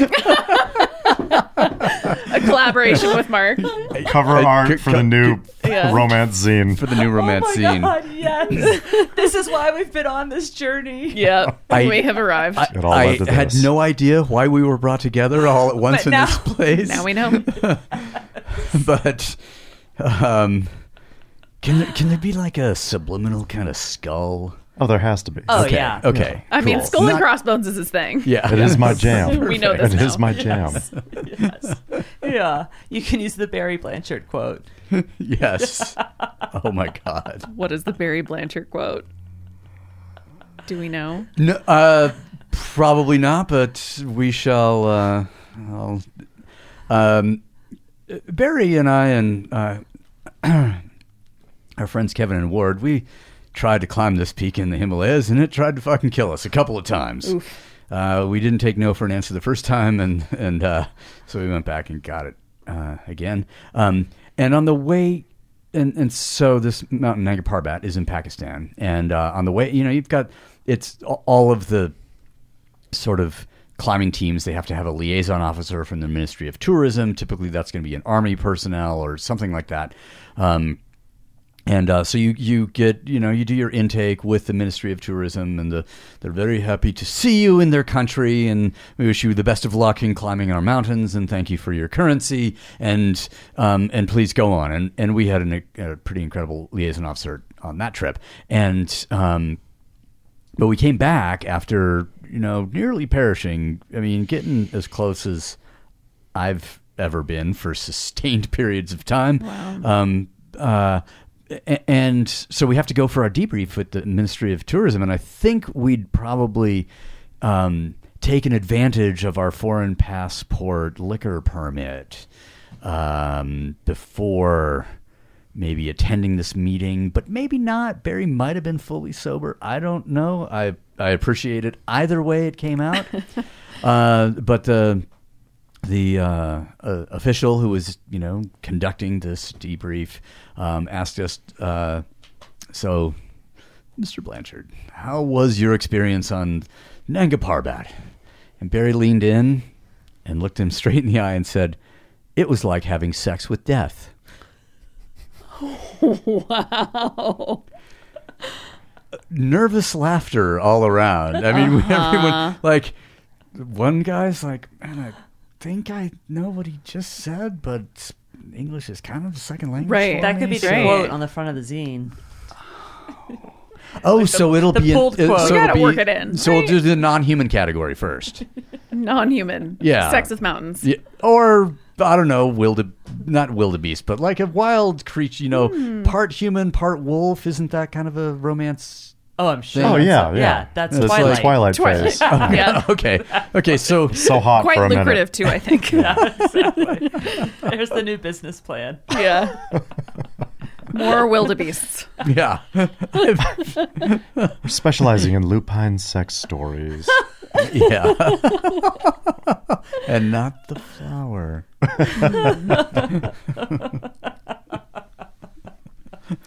Wow. But there are meadows of them. Yeah. Sometimes where the loos frolic. Wow. Yeah, sorry. Okay, so what next? What now? I guess we figured that out. Yeah. Big gulp, well, son. we have Stacy's what now, what next left. What now? What next? What now, what next? I don't know. What's your next adventure? Oh gosh. I don't know. Yeah. I have a weird relationship with Not working. not working. Sorry. Yeah. Also with like taking aim at a thing and doing it. Yeah. I think and maybe that will be for a different part of my journey, but Totally. I think right now is just like stabilizing. It was a wild ride. Yeah. And I think we're just getting stable. Yeah. Yeah. I think that's a That's what's now. accurate time for a lot of folk. Yeah, I think so too. Yeah. One of my that's legit. favorite things about the design aspect of your business Yeah, tell me. is your website. Oh my god. Yes, such a I joke. Let's talk I- about this for a Such a joke. second I because love your web. I love how much energy people put into their social media, right? And Stacy is literally fucking drowning in work all of the time in design, photography, and jewelry. Her website has been under construction because she just pulled it for I don't know how Years. long. Years. She has like 7 social media posts ever. She doesn't market at all. And is like has so much work and such respect and kind words spoken about her and this community and ever spreading. Wow, thank you. And I'm always like, look at all those people stressing about their social media. Stressing about how can I quit social media? I run my own business. This is how I market. And I'm Exactly. like, look at your fucking conversion, the analytics. If you can tie one sale to one post, I salute you. Yeah. That's not the Gymshark tights girls. No, 'cause they're- apparently they're doing real good. They're doing real but- well. Yeah. But for the most part. But I do love that. Yeah, I mean, I think they're like very well maybe a time where it's For sure. time to come into it, but Seasons. it's Yeah. like the cobbler's kids, right? It's like I'm busy building websites for other people. I Yeah. can't be building a website for myself. If Yep. you're interested, get in touch. Yeah, totally. Here's a couple links. I don't know. That's what I got. Yeah. I do think I should not say that it's under construction because it is not. Yeah. Yeah. It's like there is completely. nothing happening behind the scenes. Yeah. That was just some like default text you could put up, right? Or did you have to type that in? I typed it in, but it was like, I think it was out of a like, I will build this. I will. And now years later, I'm like, I need to just shift that messaging to like, sorry, there's nothing here. Placeholder? Yeah. Lorem ipsum doloris amet. Yes. Yeah. Oh my. Yeah, that's what it should say. Yes. And you could format the text so it's shaped kind of like this. Yeah. So there's kind Or of a like the little guy that's like subliminal- this, where it's like the slash and the arms are up. Okay, that's probably more accommodating. I just don't think know. I could We be all a- love a good middle finger. Yeah, I could be a little bit more honest about what's going on, and there's no construction happening. It's just, You know, they I'm just busy. stopped coming into work one day, and I don't know what happened to them. It is phenomenal to me because I just often think about people stressing about all of these things, and I'm like, and a special thing about where we live and how we've interacted with the community is that word of mouth is so powerful, right? And so you do good work for someone, Yeah. they tell folks, Yeah. and folks want good work done for them, Yeah. which is wonderful. And I mean, you wouldn't have gotten that book design gig. Hey, That hey. we still haven't paid you for. You don't need to. No, we one of these days we'll get to print with that thing, and it'll. I'm not worried about you. But that would never have. Yep. I mean, Michael and I knew. Like one day we just went, man, this is bland as fuck. I don't know what, with our, my version of the layout. I'm like, I don't know how to do this when there's no pictures. It was for great. fuck's sake. I mean, it's a dream to get, for me, I mean, we get stuff that's in progress and people are still making a ton of text tweaks. So it's like the fact that you knew your way around that program and already had everything pre-formatted is, I mean, truly a designer's dream. And also like, it just saves you a ton. Oh yeah, Right? For sure. It's like if we were pulling that out of Word and building it, it'd be a whole different project. Yeah. Completely. Oh God. Yeah. I know. It is. I mean, I only type in text edit. I don't use Word. You kidding me? I love that. That's so good. But that, and I don't know if we were just having a conversation and Blair just like, hey, you should talk to Stacy. And I'm like, oh yeah, she does that. I mean, yeah. you wouldn't know it from her website, but she does that. And But people know the things that you're capable of. Yes. And then they tell people. Yeah. That's like, and Mark had talked about a designer, and I was like, you should talk to Stacy. She's love incredible. plus, it had to be for us. Yeah.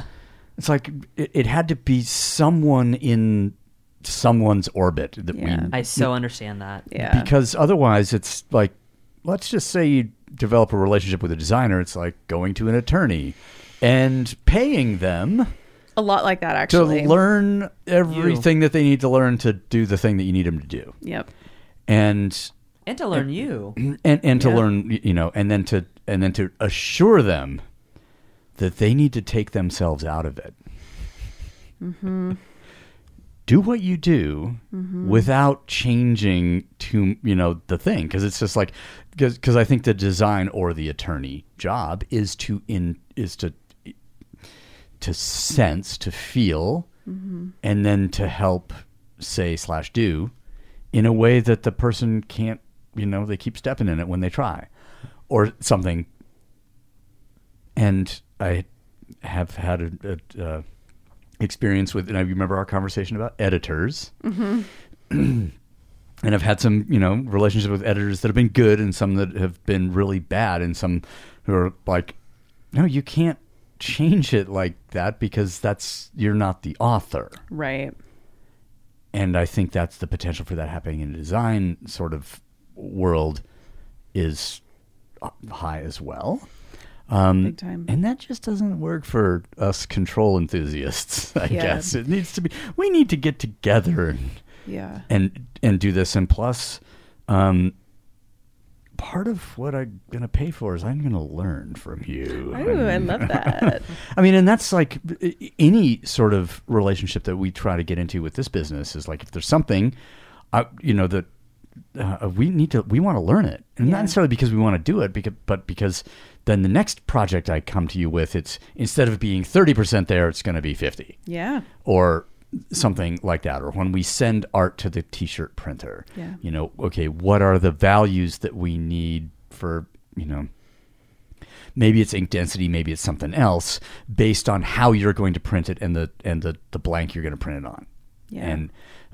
And it's just, I'd rather know more about the process. And for Refuge, I mean, I was in there, you know, for all 26 press checks. Because that's how many That's a lot. signatures we had. And I was like, I want to be here and I want to watch this and hear the guys talking and talking amongst themselves so that I know. And we're still going to fuck up. We're still going to, you know, we're never going to deliver a pre-press nightmare. But there will be things, you know, that we're going to forget. And I want to know so that we get as close as possible. What is that thing? What is that thing? I mean, I'm built the same. It's like, I want to know. Yeah. I want to know. Yeah. It's like, oh, we had a friend of ours building a custom fire pit. And it's like, I want to know how he built this thing. Yeah. But and that is so you, like, and that's like the jewelry or or like how you have built your house, and you want to know, and then you just make it. Yeah. It's incredible. It's like, I don't want to hire somebody to just do it. I want that experience. Stacy makes, like, when you were like exploring jewelry, you were like making engagement rings. That's true. Like, who does that? Okay, hold on though, because the way I got into put your engagement back rings. against the wall. I mean, that. Okay, this is a trip though, because the people who asked me to, I did make, like, just straight up made an engagement ring for one couple, and then the next couple that asked me to make an engagement ring for them, I was like, listen, if I can do this, you can do this. Exactly. I'm trying to figure it out, but listen, how special would it be if you made her ring and you made his ring? Yeah. Is this that Lauren and interesting to you? Logan? Yeah. Yeah. Yeah, and then, I mean, I've done that with a number of other couples at this point, but it's like, are you not wired like me where you want to do the thing? This is one of the gifts that you That's offer, though. so It's fucking cool. because you push people to do I this mean- kind of stuff. But also they're capable. Yes, I But agree nobody completely. knows. But nobody knows it, and you push it. Yeah, well, it just feels, I don't know. It's like, I think it's born out of that, exactly what you're talking about, Mark, where you want to be there for the 26 press checks and you want to hear them talking to each other about it. And I'm just so damn curious. Yeah. And I want to know how shit works in the world. Yeah. Yeah. And I feel like other people are too. And maybe there's just like a bigger canyon between, I don't know, like where they are and their access to that. I don't know. Being in a design space, I think I'm like connected to a lot of people, the printing process, lots of different businesses where I can ask those questions and get into it. And then, with Lauren and Logan, it was like, I don't know. Is this interesting to you? Like, if I was you, I'd want to be making my own thing. Do you want to make your own thing? Yeah. No, they have You'd a great wanna make your story. own thing? Yeah. Oh, yeah. I want Yeah. to make my own thing. You can do that. Come over, sit at the workbench. We'll swing some hammers around. We'll light the carpet on fire. It'll be great. I haven't done that yet. I haven't done that yet. Yeah, I don't know. I also don't understand when someone doesn't want to know. Yeah. Like, and this is something that we run into in the training space all the time. And it's like someone comes in and they're like, I just want to be told what to do. And I'm like, we're not You're not for us. Yeah. Yeah. You're not for us and we're not for you. Yeah. Because if that's what you want, we can't learn anything we don't get to learn anything from telling you what to do. Yeah. We you're also- learn from helping you find, to educate yourself, to learn by doing, and to find what elements of all of this resonate with you and how they fit into your life. Yeah. And then we learn. And Michael says that he just goes, it's super selfish whenever I take a client on. And I only do it because I know that I'm going to learn something from them. Yeah. And I only take clients that I know that I believe will be able to teach me something. And Wow. Which is, it's selfish, but it is incredibly beautiful. Yeah. oh yeah. Yeah. I mean, I don't think it would be satisfying to do it any other way. Yeah. And, For either parties. Yeah. oh yeah. Yeah. Yeah. Yeah. So when I'm like, I want to learn I want to know. And then, oh, well, how did you do that? that's kind of cool. YouTube you? Yeah. Yes. I mean, 100%. that was when I was learning to do the editing podcast stuff. That was about as useless as as a Really? free education could become. Oh, that's interesting. Yeah, That's really interesting. Yeah. How'd Yeah. you figure it out? I hired a tutor. Yeah. I found a guy through my old camera shop. It was some guy there was some reference to him in some newsletter they had sent out, and I kind of found him on the internet, and he lives nearby, and I sent him an email and I said, hey, this is this problem I'm having, and not only for sort of sound remediation in the room, because the sound quality is terrible and it has to be good, because poor sound quality in a podcast, I mean, for me, makes it unlistenable. It's unbearable. I don't care how interesting the topic, the people, the whatever. Yeah. If you record it on your phone, fuck off. I mean, invest something. Yeah. Right. And so he came down and helped with all of the sort of sound stuff, the blankets, and explained the thesis of why you can't just put foam everywhere, and because there needs to be some resonance. And the reason the blankets are good is because the sound passes through them, bounces off the wall, and returns changed back through at lower decibels, but also muted in some way. But it's not bouncing hard off of a wall or being absorbed, completely into this dense foam that's on this wall and on the glass window there. I mean, it was fucking fascinating. Yeah. And then he said, well, what's your workflow like? And I showed him the recording gear that I have. And I said, the biggest issue that I'm having is that, like, early on we were recording in GarageBand, and I'd get a fucking file that somebody's voice was too loud, or mouth popped all the time, and that drives me fucking insane, and I have to clip that shit. And he goes, oh no, you for sure need to use Audition, and you'll set up your device, and and if you get a clean thing, then take the mix off channel 1 and 2 with no editing. But it'll separate it out into each individual. So there'll be You can turn somebody out. I'll have a stereo mix on 1 and 2, and then on 3, 4, 5, and 6 for tonight, I'll have each individual microphone. And then I drag it over, and I add the bumper music to it, and then I go through and I remove the mouth pops, and I shorten pauses that are too long. And then if somebody says something that will cancel us, I usually leave that because I'm trying to get canceled. Absolutely.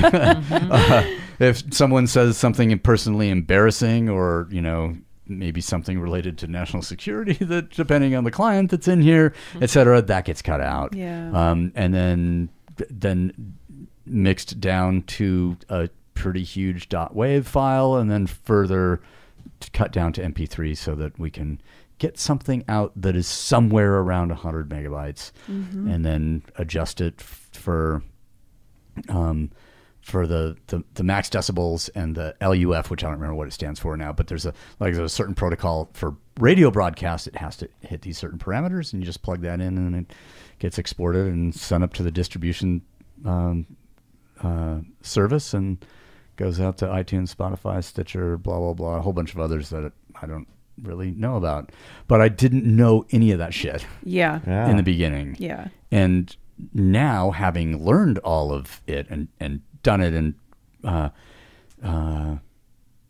now that I think of having a producer, I'm like, oh my God, if he wants to take on the editing of the audio, as well as the video, damn, what am I gonna do with my Tuesday nights? What will you do with all the time?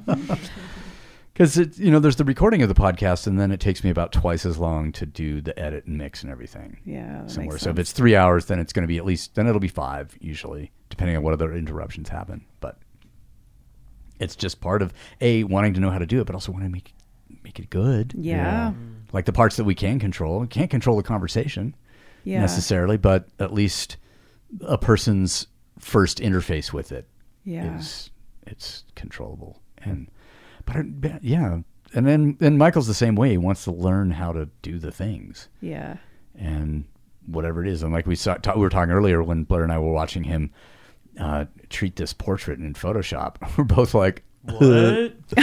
What? Oh my God. Can I get a screen recording? I want to see that. Wow. I want to see that. It's amazing. and then to watch like the iterations for the sermon book cover that we've gone through, starting with, what you put together, and we're like, okay, we had this idea, and but it's evolving, and this is a bit too clip art, and this is too visceral, and it's not death. We don't need a skull. It needs to be a mind. Oh, what does a mind look like?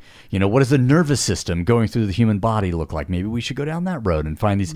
And so as he's finding, the basis for different ideas, and then maybe tweaking or having someone illustrate or whatever, but his manipulation in Illustrator. And he's just like, well, what about this one? And like, and it'll just layer over into the, and then what I know about printing, I'm like, okay, if that's white, but we want that raised black foil, then okay, you're going to need a 2-layer coating, and it's going to be a knockout here, but it's foil here. And like, but how would you ever, if you didn't know those things, then you would be 100% paying someone else who also wants to keep you ignorant, so that they keep getting more work. And that's not a teacher. That's a, I don't know, a service provider. Technician? A technician. I don't know. There we go. Yeah. Yeah. And I guess other people aren't like this. I don't know. A bunch of people in this room are like this. Yes, it's true. Yeah. It's true. So maybe there are more.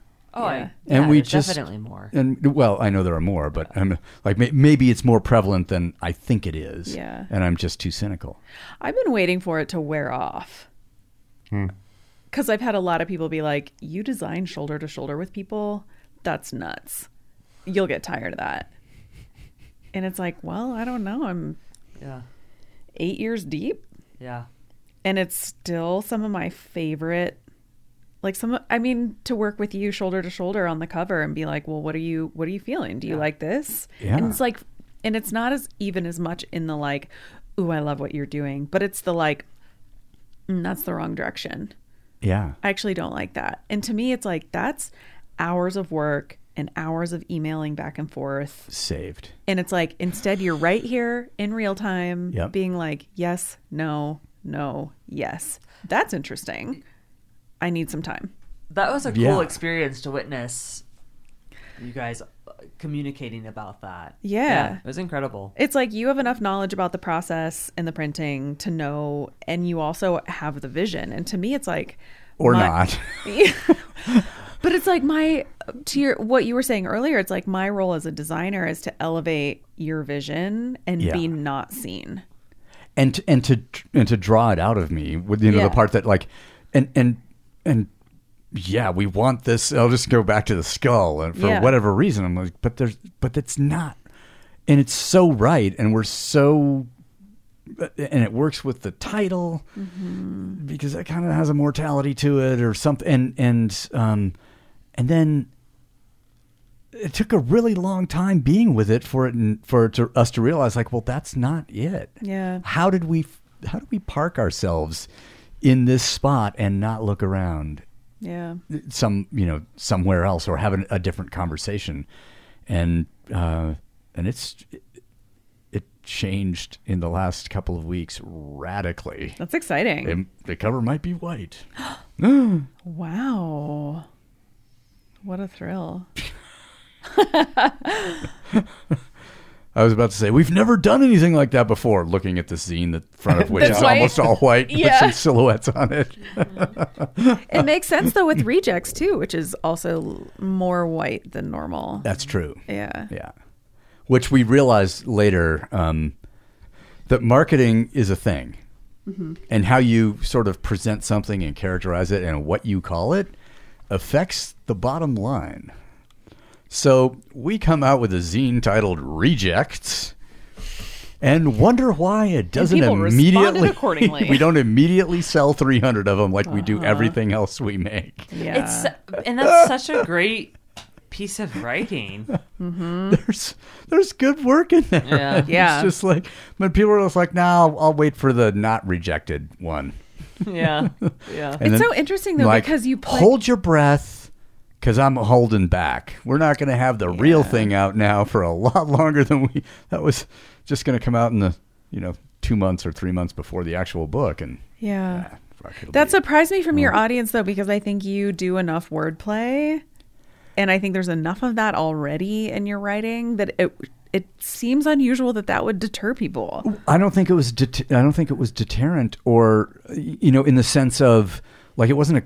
This is not a conscious. It's not a conscious thing. It's like, like how do you respond to something that's rejected? Yeah, you reject it. Yeah. Yeah. This thing has been rejected. That means it's not good enough. Mm-hmm. Well, I only want the good shit. Mm-hmm. Or something, whatever. But and all that could be happening in the background. It just means that you don't do the thing that It doesn't take much to for us to have our behavior changed by something. The unconscious. It's wild. Mm-hmm. Yeah. So that second beep, 13 minutes ago, that was 3 hours. Damn. Whoopsie. Marathon time. We did it. We did it, guys. Exactly. Maybe we are endurance people. Yes. We're just not athletes. I was about to say, how's the afternoon snack holding on now? Yeah, right. Yeah. Oh shit. It's hanging in. Yeah. I'm thinking about late night bad food choices. Oh, there'll be a late for night bad sure, food choice. For sure. Good. There's if you what's on good? your way back, you just go, just get on this road right out in front, go straight. You'll hit a Denny's. Oh, wow. I haven't been to Wow, it has been a Denny's long time. Godspeed. I could steer you to a Village Inn, which is in a little bit nicer part of town. Okay. Wow. The choices around here. We're open. Well, We're open to ideas. Open is Yeah. the deal, because it's Salt Lake City on a Sunday night, Sounds like Sunday, Hoppin'. Monday. Hopping. and it's also Yeah. 11:15 Hey, nice. p.m. Oh my god. Yeah. She's awake. I'm still awake. Yeah.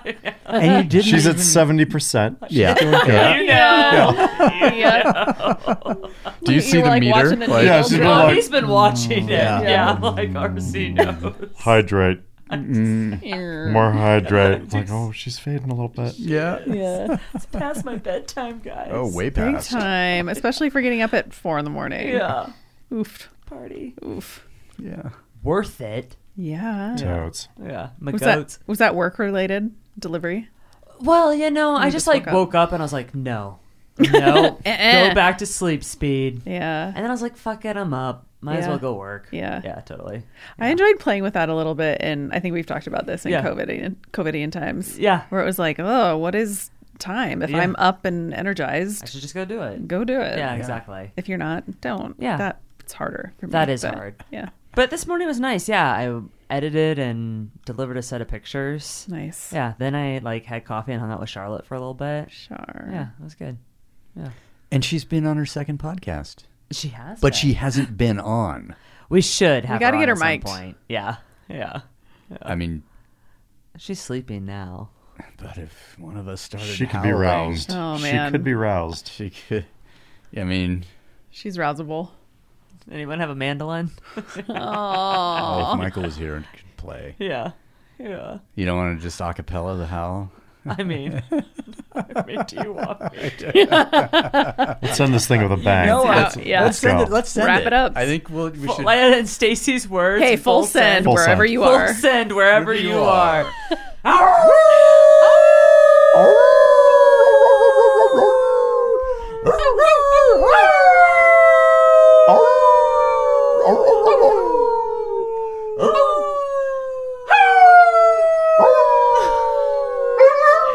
There we go. There it is.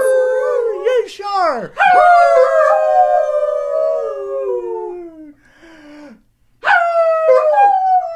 Oh, Yeah. she's a good perfect. girl. There it is. Send off by the hound beast, Miss Charlotte Ray. Good girl. Thank you, Shar. Thank you, lady.